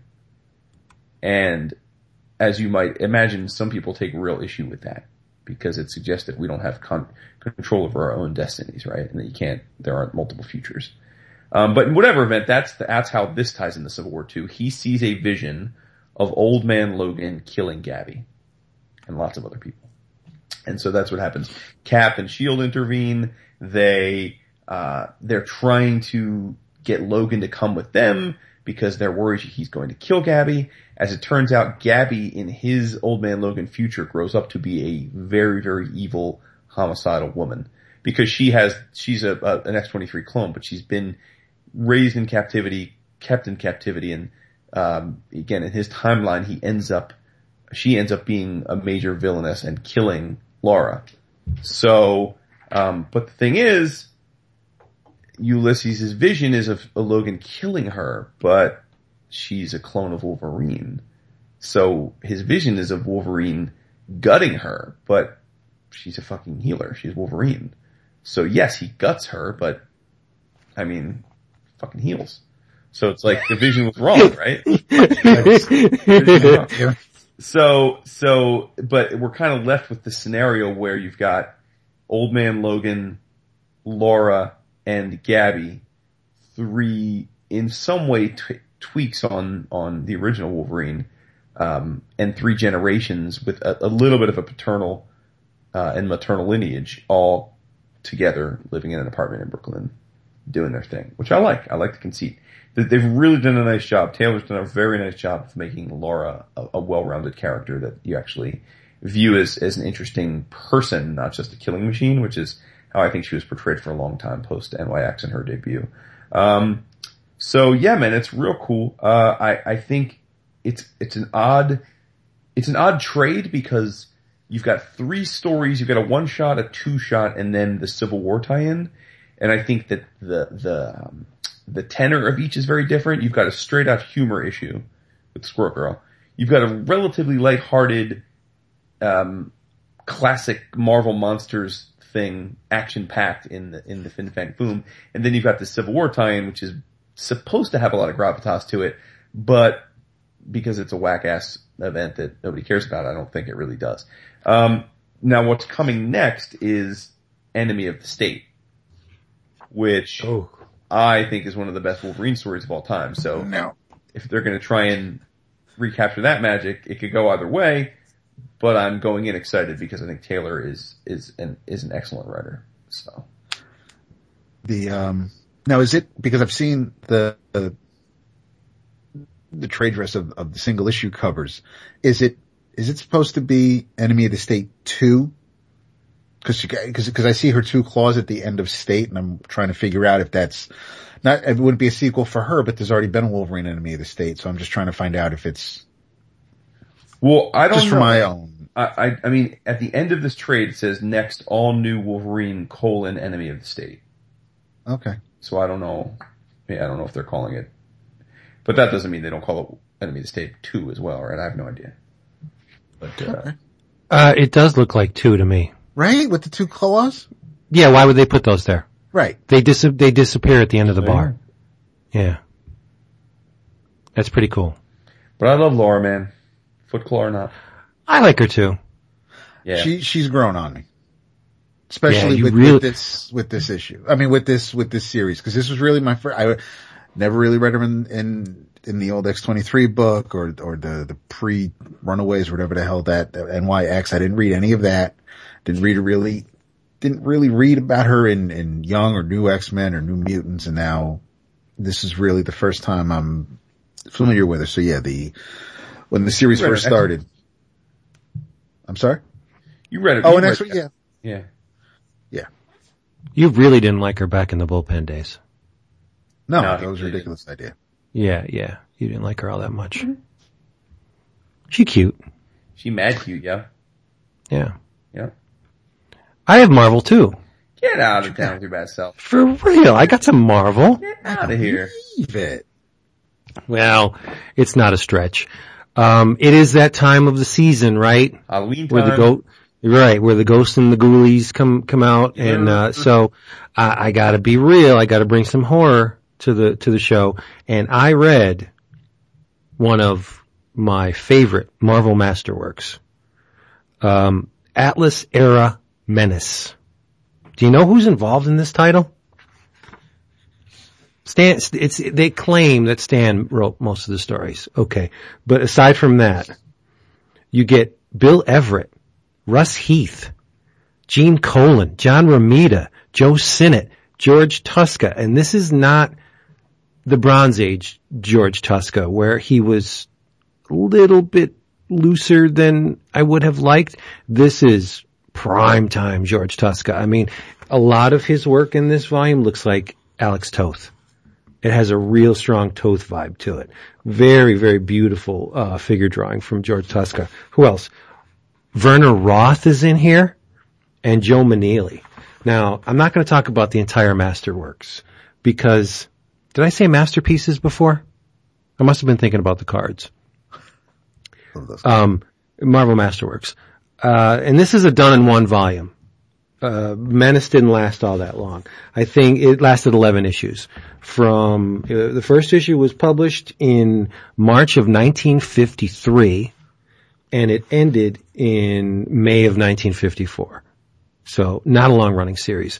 But that does not speak to the quality of these stories. These are great pre-code horror stories. I really want to talk about issue 5. Because the title, the cover story is called Zombie. But, unfortunately, the man who drew the cover to 5 was, I don't know. And, but the man who drew the story that, accompanied the cover was none other than Bill Everett. It is a great, great story. It's just called Zombie, right? When it opens, you got a zombie standing in the middle of the swamp. His hair's close cropped, shirt ripped open, white skin, you can see his ribs. Doesn't know why he's there, doesn't know how long he stood there, but he's summoned by this fat, obnoxious, drunken slob who lives in this little cottage out in the swamp, ramshackle cottage. And, the guy says, I have no money, go to the city to get me money. So, Annie, go get me money. Yeah, so the zombie trudges into the city to get this guy money, and when he does, he encounters a costume party. It's Mardi Gras. And there's all sorts of characters there. So he doesn't look out of sorts, a zombie walking through Mardi Gras. And in fact, one guy dressed as a clown says, wow, look at that costume. How do you do that? That costume is great. You're going to win first prize.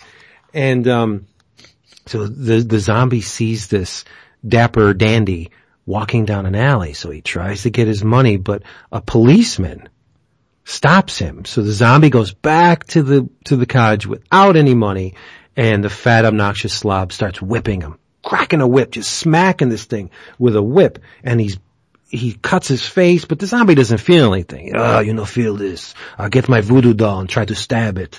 Go, and I want this girl, this woman, she's beautiful. I want you to go get her for me. And the zombie goes to this cottage to get this woman, but when he busts in, the woman's on the bed, and now take note of this. The woman is a brunette. And he busts in, sees the brunette, he can't get her. He can't touch this girl. Why can't he touch her? He goes back to the old man, and he strangles the shit out of him for telling him to go get that girl. Just kills the guy. Now, for a zombie to get one up on its master, especially when you got the voodoo involved, that's tough. You can't break the spell. The zombie has never been able to break the spell, right?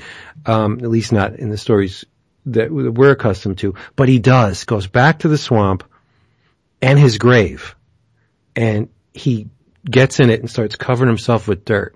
Why couldn't he get the girl? What would you think? Why wouldn't he be able to do anything to this young girl? Because it was his daughter. Right? That's the O. Henry ending. It was his daughter. But this story is not only important for the pre-code horror days. This story appeared again in the Bronze Age.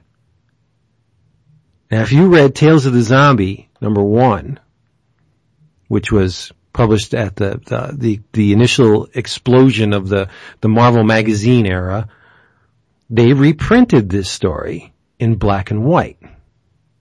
But, and this is the cool thing, it was altered. Now, if you remember, Steve Gerber did the original Tales of the Zombie magazine. And they used this story to fit into the longer piece that was written and drawn especially for the magazine. They must have had pages to fill or whatever. I don't know the case, but Marvel's way was at the time, if you remember, there were reprints galore in the Bronze Age. They were reprinting everything from the pre-code days. The Kirby monster stuff, this pre-code horror stuff. And they took this story and actually went in. This is going to drive David nuts. They went in and physically altered the zombie to be Simon Garth. They drew long hair on him. They went in and noodled a little bit more. They actually changed dialogue and captions. They reworked the entire original story. So it's a true retcon. It's not, they didn't do a Neil Adams or a Brian Boland where it's like, listen, I think I can make this look better, even though it serves no purpose for the story. They're actually showing you this is Marvel Zombie. Right. And so they say, like Simon Garth, this issue of Menace #5 is sometimes called the first appearance of Simon Garth, but it's not Simon Garth in this story. It's only Simon Garth when you go to Tales of the Zombie #1. And it's really amazing because they changed the policeman when he's blowing the whistle. Like initially he looked like a Bobby. He had like a rounded type hat on, and they made him a New York City beat cop in the republished story. The fat, obnoxious pig that controls the zombie, if you read the Gerber story, he had a gardener who was infatuated with Simon Garth's daughter. In the retcon, the gardener is the man that's controlling, through the medallion, controlling Simon Garth. It's nuts, isn't it? And then when he goes into the room to get the daughter, Simon Garth's daughter in Tales of the Zombie #1 is a blonde. So they had to go in and make the woman's hair not brunette, but they made her a blonde. It's the lengths they went to connect these two things. They could have just had someone else, kick out a fast 4 or 6 page story. But I don't know whose decision it was to use this, but it's kind of cool, right? Right. That they had this story laying around. Hey, we can make this work. Throw some long hair. And at the time when I read Tales of the Zombie, I had no idea. Right. That this was an old story. What was I? 12, 10? I don't even remember how old I was when that came out. 74, I think. Well, what year was cotton gin invented? I think I was around 10 when the Tales of the Zombie #1 was published. But, and it looks great in black and white. I think it looks better. But all of that said, Bill Everett is an amazing, amazing craftsman. I never give him enough due. I think we collectively haven't.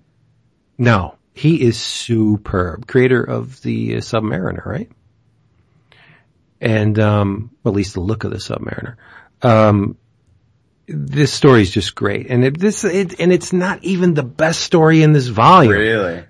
Oh man, there is some creepy ass shit going on here. I put the cover to issue #1 on my Facebook feed, and I'm going to reproduce it on the 11 o'clock Facebook feed.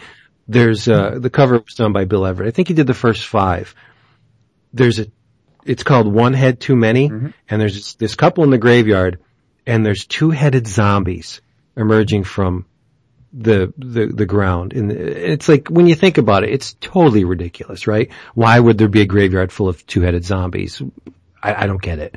But it's amazingly creepy. And the amount of detail that Everett put into these faces, I think it's kind of regarded as one of the best pre-code horror covers ever. And when you see it, you'll be like, okay, I can believe that. It is disturbing. But the story leads off the issue, and there's aliens come to Earth, and the flying saucer that they ride has 2 domes on top of the flying saucer, and it's dripping with muck. Like, it's not your standard flying saucer, sleek and shiny and chromed out. It looks like it was at the bottom of a swamp for like a decade and just now rose out of this, like there's shit dripping off this saucer. It's the weirdest thing. And when the aliens look through the portholes, it looks like a giant creature with like the aliens' eyes look like the eyes of a giant creature when you see it. It's really disturbing. And there's an O. Henry ending. The zombies are green and they come down, they take this Earthman. Supposedly they kidnap this Earthman for nefarious deeds, and at the end, the Earthman turns out to not be an Earthman, but a Martian. A Moon Man. And he alerts, his brethren on the moon that, hey, it's time to take over this planet. But even the alien that he designs at the end is just impeccable. But Bill Everett, man, what a monster. Monster talent. I'm going to start bringing him up more and more, because he was just incredible. I like it. So some Marvel for your ass. Yeah, for your ace. It's about damn time, right? Right? Vince, wow. Yeah. For sure. I love weird bits of history like that, like finding stories that are linked over decades. Oh, show. What else do we have? I know David and I read something. Did you? We did. Did I read it? I doubt it. Oh, is it more DC? Yes, it is. Holy shit! Can we talk about it? Just throw us a bone here, because I think by far, and David probably won't agree. Let with me ask you: we gonna get a page by page recap? No, we didn't get no page by page recap of the Menace. But I will say that out of all the super titles, anybody wearing the shield, I think Superwoman is the best book. Ooh.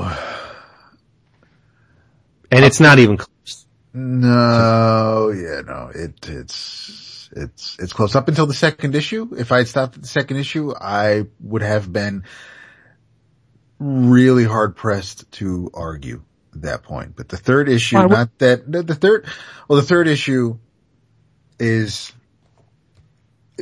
third issue the art is solid. it's not Jimenez. It's Emanuela Lupacchino. Yeah, it's by Jason Schall. And it's continuing the story, which is cool and all, and the whole thing about the new Superwoman and any issues she's got to deal with. And I like Steel. So, it's a good issue. But when I compare it to Superman proper by Tomasi and Gleason and Mankey, it's very hard for me to say that Superwoman is the better of the two, especially with issue number 8. Well, come on. Eight kind of tugs in a whole different, I mean, if you, for people who have not read Superman, New 52 or Rebirth, but you read and enjoyed the New Frontier, please read Superman number 8. Yeah, you really have to. I'm begging you. Yeah. If that's the only Superman issue you read, please read it. It's the issues dedicated to Darwin Cook too. Yes. Yeah. And that's not the only connection to New Frontier. There is a reason, but I think, following issue 7 with the whole night at the carnival, Superman has been just consistently, I've been enjoying it a lot. Superwoman, I think Jimenez he's onto something, and, I'm curious to see where he's taking these characters. But the third issue, especially with whatever the hell attitude Superwoman has got working for her, I'm not. She's on drugs. She kind of isn't. I don't think she's taking them. She's taking them. I don't think she's taking them. We would have seen her swallow. We would have seen her swallow the pill if she's taken them. She did not. Well, okay, put it this way. Either she's on drugs and they're not working right, or she needs the drugs and is not taking them. That's because she's messed up. Yes. And I can only take that for so long. But especially when you're supposed to be helping people, you're supposed to be better than the people that you have this aura about you. People look up to you. You're a hero, and if you're going to put yourself and others in danger, then you can't half-ass it. And it's very easy for me to just be like, you're really not that much of a hero then, and shrug you off and go read something else. But I can get the whole, I'm with the whole conflict and the drama, and I want, John Henry to straighten out his woman. So I get all of, I want to see where Phil's taking everything. Right. I was just going to say, don't judge it until the end of the first arc, because this may be a complete package where you have to read the entire 6 or whatever issues, right? Yeah. To get the passage of Lana from guilt-ridden over Lois's death and the role model that she unwittingly was to Lana, to the point where she's got all her ducks in a row. She's self-sufficient, because she's not now. She's making stupid mistakes and calling people just because they're incarcerated like subhuman. Yeah. And I gotta see what's going on with the Luthers. So, no, I'm gonna stick with it, but I think the bang for my buck right now would be Superman for me. Yeah, with that last issue, that kind of tips the scales a little tiny bit, but yeah. It's definitely better than Action. Superwoman is definitely better than Action. Yeah. Yes. And I really enjoy New Superman, but not nearly as much as Superwoman. It's because of the content. Each issue's loaded, and that was Jason's critique of the first one, that it just seemed like there was too much dialogue, too much going on. That, to me, that's candy. When you can take me somewhere that takes other guys 2 or 3 issues to do, I love that. And I also love the fact that it started off Superwoman Red, Superwoman Blue, and we all thought the focus of the series was going to be New 52 Lois Lane, when in fact she dies. And the focus is Lana, which is awesome, because it was surprising. I never expected it. Spoiler. And when you can surprise me at this point in the game, then I'm with you. You got me. Right. Yeah. And Lex and Lena Luthor has a mother box. It's all good. Because Lex had a mother box, but, so that was one DC book. You read the other one I asked you to read. I did. Only because I wanted you now, to did Jason, I wanted to know if Jason read it. I don't think he read it. On this, did you read Batman? No. Did you read Batman number 9? My boy. Okay. So then we won't, but it's... No, I'm just many issues behind, so I didn't have time to catch up. But it's... Again, start of a new arc because they had the crossover and now this is all new. So you can jump in with this. I mean, it's only been 8 issues, but you can jump on with just this. But there's one page in particular that I needed Vince to read, but I would have liked to have had you see and, yeah, but does he care as much as we do? Well, only because when we did the whole Rebirth issue. That's him right here. Right. I know. When he did the Rebirth issue with us, we talked about, the interrogation scene and right. So, don't you think it's a little nuts on DC's part to put that in a Batman book? But now, that's location notwithstanding. We're in Arkham Asylum in Batman number 9, Jason, and somebody's there. As Batman's going through Arkham, he's assembling a team, blah, blah, blah. As he's going through Arkham, the inmates are either, taunting him or shouting out from their cells. Mm-hmm. And you see Tweedledee and Tweedledum, blah, blah, blah. And it gets past one window that's all fogged up and there's a woman who draws a symbol on the window. And I'm like, if you were a fan of this property, mm-hmm. you would, and did not particularly care for Batman or had, you weren't reading Batman, you'd never know. But that's the fun though. That's when you're like, no, that's when you're like, hey, you really need that's the whole Mr. Dark shit and Shadow Man. It's like, dude, where was his first appearance? When did you last see? Then you gotta run out to the comic shop. I'm all for shared universe like that. The commingling of the properties is great, but I'm saying there are people really, really hungry for this. Yes, absolutely. And when they say, where did this appear? Oh, Batman. Like, you would think maybe Justice League. Mm-hmm. That might be a little too, but or Superman, Superboy. But if they show up in Batman, then maybe after Arkham, they show up in Wonder Woman. It's like you don't know. So that's the whole. For all the books with it. Right.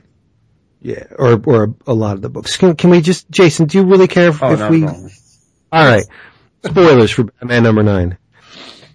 The woman who we're assuming is, Saturn Girl. Right. Imra Ardeen has been incarcerated in Arkham Asylum. And she draws the Legion symbol on the glass. Yeah. She reads on the glass. Oh, that's cool. And Batman just keeps walking. So I like it because people think she's crazy because she says she's from the future and all that. Yeah, exactly. I like it. Yeah. So if you flip through the pages real quick and you don't see those 3 panels, then you have to, but Tom is a smart motherfucker because what happens is while they're walking through Arkham and Batman is talking, it's Batman, it's Gordon, and it's Arkham, and they're walking through his asylum and picking up, whoever Batman wants on the team. And he gets to Julie and he says, we found Punch. And she's like, okay, where is he? And it turns out that Punch was masquerading as Gordon. And the way Batman figured it out is because Gordon is right-handed and he lit his pipe with his left hand. So if you want to see where Batman figured it out, you go back a couple pages, you see Gordon light the pipe with his left hand. It's the same page and those same panels where Saturn Girl is drawing on the window. So it's all, but I loved it. I love the way the whole thing was laid out. And it's, and the art is by, Mikel Janin, and his style's a little different than what he was doing in Nightwing. It's not rushed or that Deadline style, but it's not as tight. So, which is fine because I don't know where the story's going to call for. So it could be fitting, but, I thought they're playing with the, and Batman's basically going to have to go and take on, Psycho Pirate and Bane. And that's, so pretty much his whole team is expendable. Yeah. Well, there's a reason. Gotham Girl's all messed up from, the initial arc with Gotham, what happens there, and then the Monster Man arc. So she's been having these nightmares, and the person that could help her out with that is obviously Psycho Pirate, but Bane has him. Batman wants him. So, did you guys, you both, touch base on Saga? Can you get me up to speed on that? Did you guys finish? I'm not completely current. I think Jason can. More so than... I mean, I don't know if tonight's the night for that. I mean, okay. It's a lengthy, we're talking almost 40 issues here, player. Oh, boy. Oh, wait, well, when did you... That much? Yeah, when did you stop, Vince? You stopped after they found the author, right? Yeah, so... Then, you're halfway. Yeah, like 26, I think. 25. You got like a year and a half's worth. Yeah. Yeah, I stopped not long after the Showgirl drug arc. Yeah, I think that's when we all kind of took a pass. Yeah. So, give me more stuff, Jason. Well, I mentioned this, in our New York Comic Con recap because I brought it along because I had ordered it and got it signed, but it's Black Hand Comics Volume 2 by Mr. Wes Craig. It's a very, very big departure from, the first volume. The first volume was, like a panoramic view, and it was a hardcover. This is a square-bound softcover. But for those that don't know, Black Hand Comics is Wes's creator-owned, stuff that he does on the side when he's not doing, Deadly Class. Much like the first volume, this is an anthology of some short stories that, are really not connected. They're connected only in the way to Vince's joy. They're connected in the same way that a lot of the old horror anthologies were connected with a narrator. Nice. So in this case, you've got, it's a bartender who's the narrator, and he's waving these tales, and it's 3 stories. First story is about an old drunken man who's a hockey fan and perhaps an old hockey player, and he's trying to find his way home to his wife, or so we think, but it's not exactly as we thought. My favorite of the 3 was a story about an orgy on the planet Mars. Oh. Which is really awesome. Basically, humanity has fielded a manned mission to Mars, and as they're landing, the story's being narrated by the captain, and he's talking about how the conditions on Mars will eventually be such that it'll be able to support human life as a society, but for now, because of the harsh conditions and the work ahead, it has to be an autocratic thing, so he's like God there. And he's all very proud of himself and how he's prepared his whole life to run a world, in his own image. And meanwhile, and he talks about how he left his wife and he married a new woman who, is like, so he basically like traded his old wife in for a super hottie and stuff. And as he's like super being megalomaniacal about how proud he is and how he's gonna just run shit, like as he's like walking to the fucking, place where all the other passengers were, he walks in and they're all having a massive orgy without him, including his wife, and he just fucking loses his mind, which I thought was just hilarious. That was really funny. All while the Earth is watching like the landing and stuff. It's like live. And then the last one, the shortest of the 3, is a tale of a blues musician who wants nothing more than to just play his guitar at the top of his favorite hill, and will let nothing stop him, not even demon hordes and the end of days. Oh, I like that. Yeah, it's super cool. I mean, look, as you guys know, huge fan of Wes's art, and this is also written by him. It's a really nice departure. It's a labor of love. You can get it from his website at Wes Craig Comics. But it's a lot of fun. And if I'm not mistaken, Black Hand Volume 1 is actually offered widely now because I think they got, it was printed by, he printed it at first and I think they did a bigger run through Image.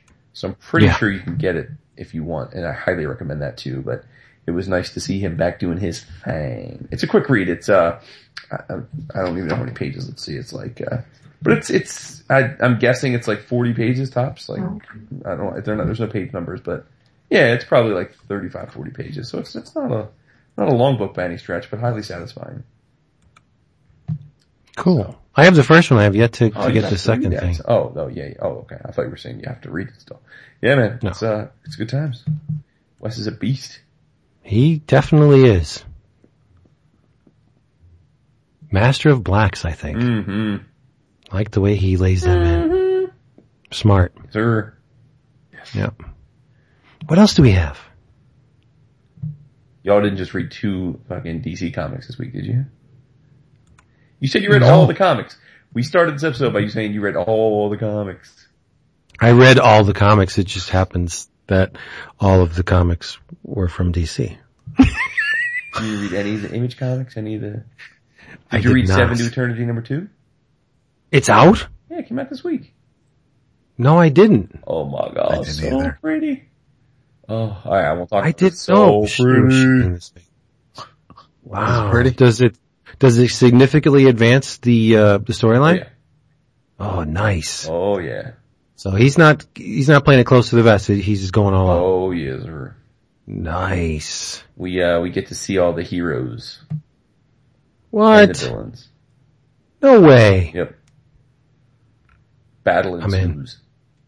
Shit. Mm-hmm. So good. That flavor is so much that I savor.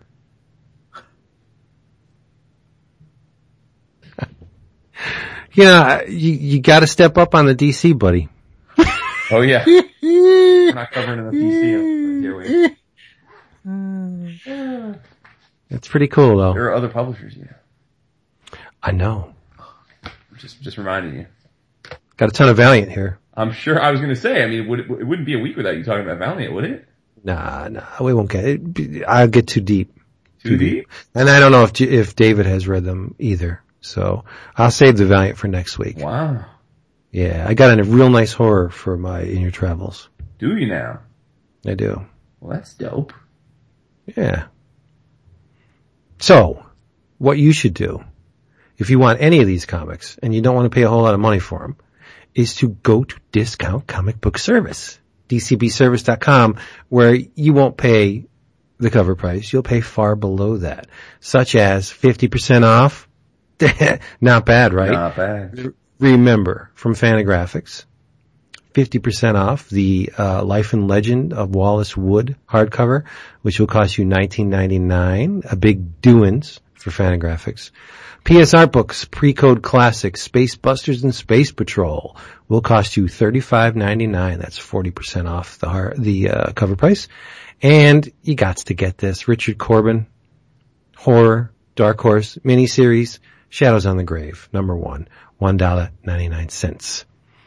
In Your Travels.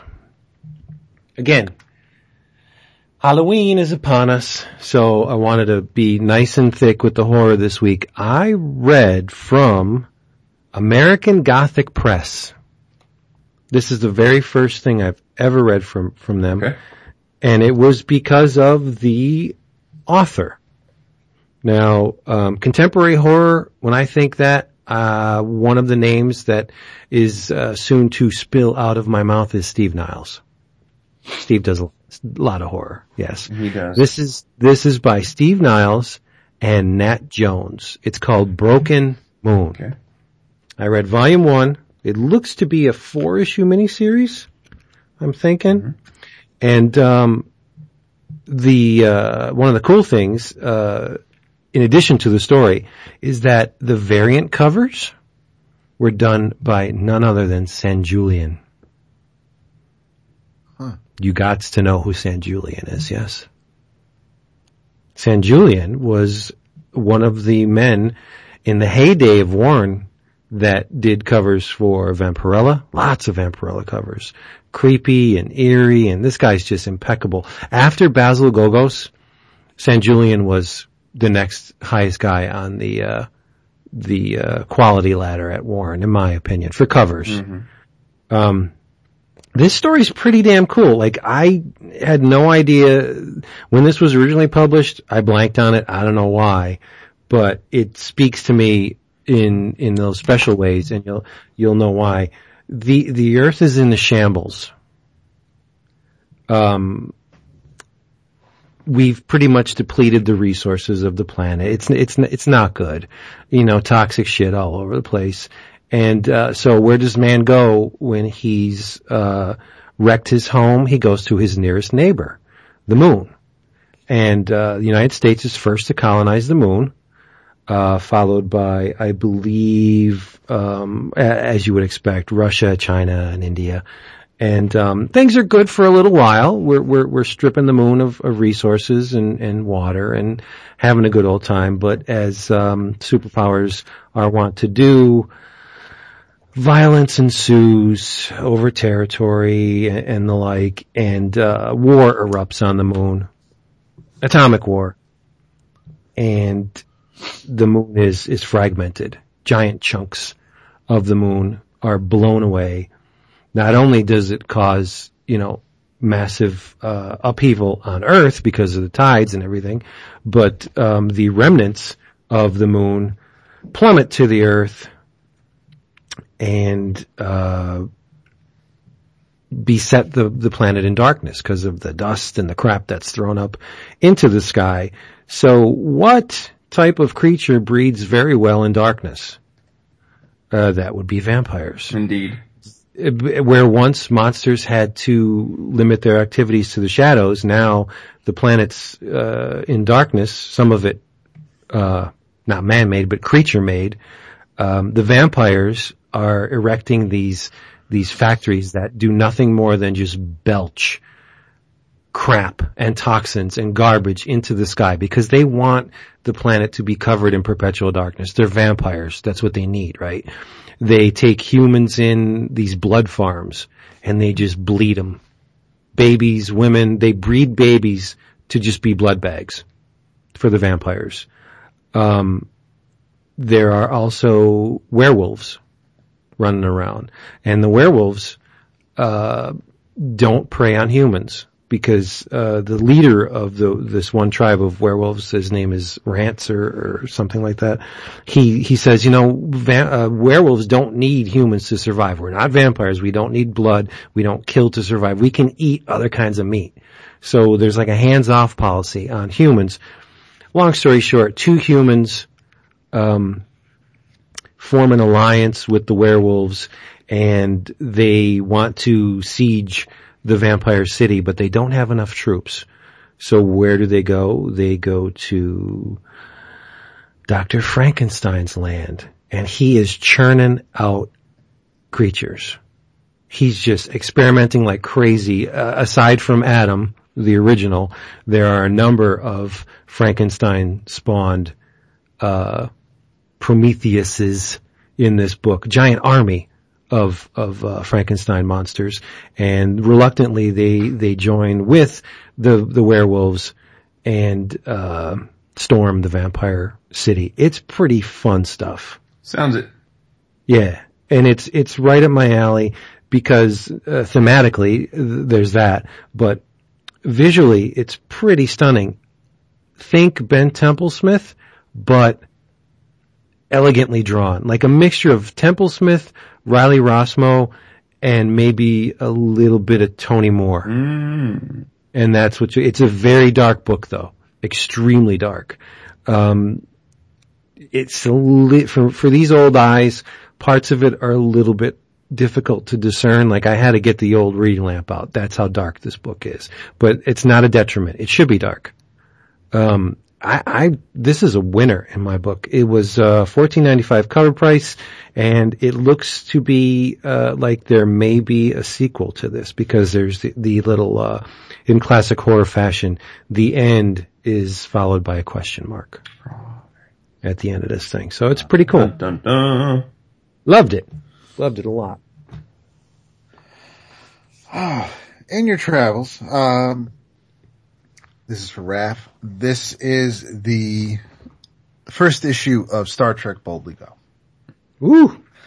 Months after the events of Star Trek Beyond, this new series takes off. Written by Mike Johnson, art by Tony Chastain, so your creative team that was doing the previous 5-year mission series. Things are, some of the crew we know and love, they decided to spend time away from Starfleet. Some have taken on new missions, new challenges, new opportunities.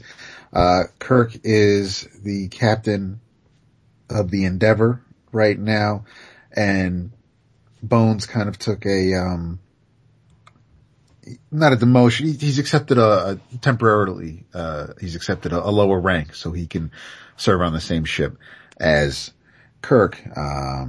There's already a chief medical officer on the Endeavor, so Bones is now kind of working for someone else, or someone else is in charge. Spock and Uhura are visiting New Vulcan.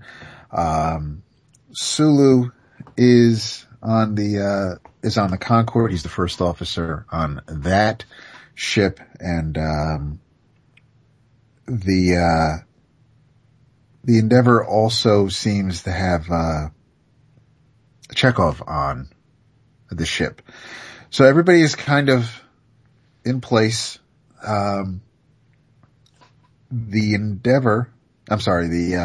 Concorde is attacked. There is debris floating in space. The Endeavor shows up.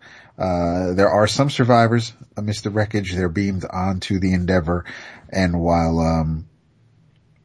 while Kirk's crew is taking care of the rest of Sulu's party, there was a message that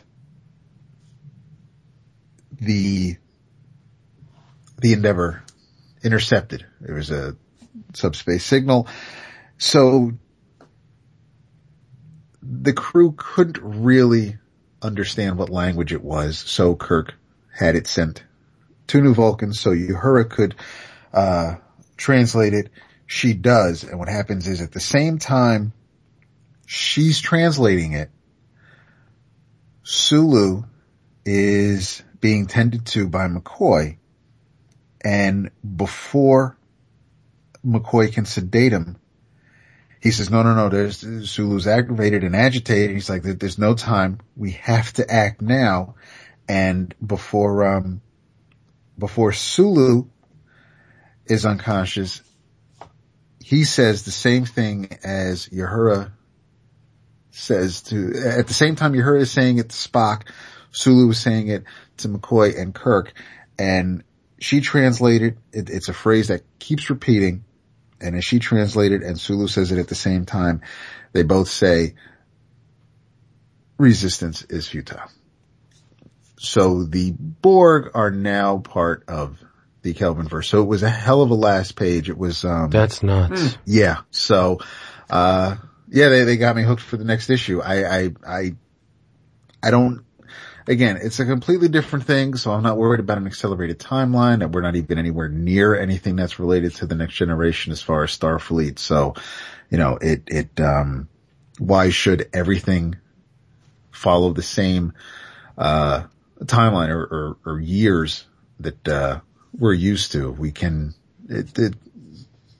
it's full of opportunities. We can mix it up, and I wasn't expecting that of everything else. So it should be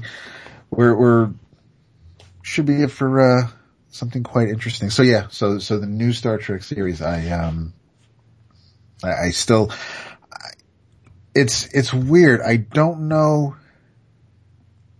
aside from this one page where Chekhov is talking with, McCoy and Kirk, I wasn't expecting really to see him in it at all, so I don't know and there's nothing stopping him from continuing to tell stories with Chekhov in the comics, so I don't know where we're going with it, so that's my only, it's not a peeve, it's an observation, if anything. I was surprised to see Chekhov in it, but I don't know why I would be surprised, so. Yeah, so no, I would, if you weren't reading the earlier IDW Star Trek books, you saw the movie, you saw Beyond, you enjoyed it, then, you can definitely, I think, enjoy it. It's got the same tone, same flavor of the movie for this new series, so check it out. Yeah, I guess I'll see the new movie. I heard mixed things from it, including from you, but I'm still curious about it. It's Really? kind of a Mixed? good rental. Well, I think it will be. Yeah, I mean mixed in. Some people hated it, some people. Yeah, no, definitely. It's if they hated, I can understand anybody who hated the second movie, I don't see why they would hate the third. Okay, that's cool. In your travels, keep. We had Mr. Lemire on a few weeks back, and we talked a little Descender. But I'm now up through issue 16 of the book, and it continues to be phenomenal.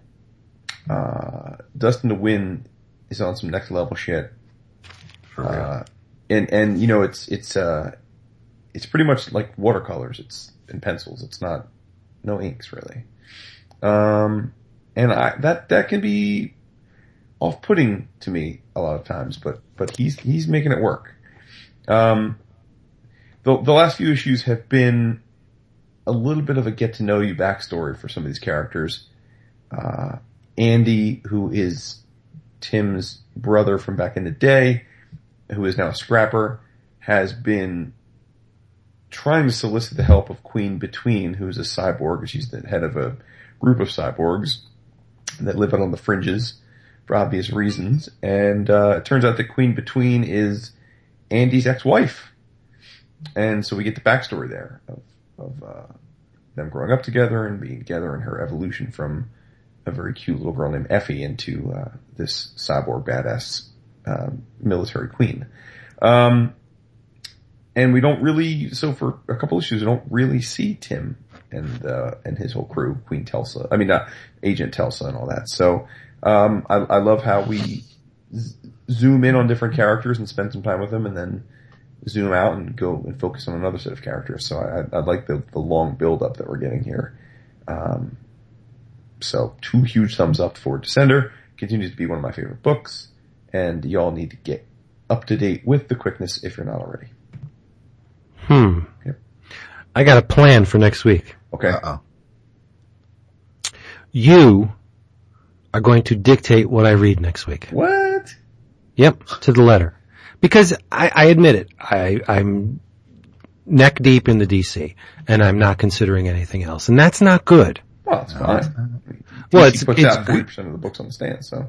Right, but it's good from a standpoint that, yeah, I'm really enjoying all this stuff, but it tends to be a little predictable for this forum, right? So I want you to tell me exactly what to read next week. All right. Respect. Yeah. We'll collabo. Okay. Oh, you want me to do it right now? No. Yeah, No. Think about it. Think about it. Think about it. Yeah. That's what we're going to do. And I would like to jump in with us too. Yeah, of course. And I would like to get up to speed on Amazing Spider-Man too. Oh, really? I thought you guys were like all off that. Well, I didn't read 20. Yeah, and I didn't read Prowler #1 that came out this week. Right, and there's some stuff in between that I didn't read. Like I jumped ahead to see what was going down with this new storyline. Okay. So I if we're going to tinkle on Mr. Slott, I want to make it, justified, Gotcha. right? So. Okay. Yeah. All right then. All right, everybody. Well, Yes, collaboration. Thank you for being here with us yet again. If you enjoyed any of this, please do us a solid and leave us an iTunes review because they matter and stuff. Join us on our Facebook page and on the Twitters. Well, David and Jason are there a lot. I don't use Twitter all that much, but find us on the Twitters. And no, I replied to someone yesterday. You did? And I did. And we will be having some surprises in store for you very soon, right? As far as the internets go? Don't we have Yes. surprises? Yeah, Yes. yeah, God willing. God willing. Creeks don't rise. Yep. Right. So join us on all those things. www.11o'clockcomics.com. That's the forum. It's still there. We have fun with that. Oh, and please go out and vote. You really have to vote. Like Frank Zappa said, vote like a beast. You really do. We don't want people to think sort of things are already decided and then Right. bother. You need to vote. They're Because not. if you, Yes. too many people convince themselves it's decided, it's going to go the other way, and then we're all going to be like, how the fuck did that happen? Yes. I'm in a bit of a sticky situation. Why? Oh. Because the nursing home called and said, do you want your mother to vote? Right? And I said, sure.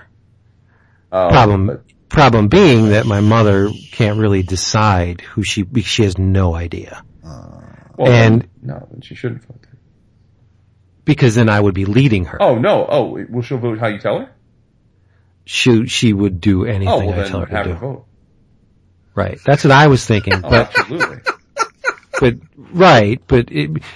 because I have to be there. Because if I tell them, yes, I would like my mother to vote, and the person that gives her whatever it is that she indicates, on which she indicates her vote, if they have an agenda, whatever they point to on Right. that paper, my mother will vote for that. Right. Because she doesn't know any better. Right? So I have to be there Yes. to skew her my way.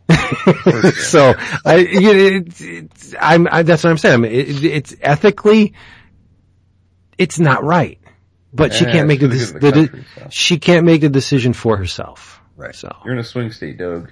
All the votes I know, Yeah. I know, right?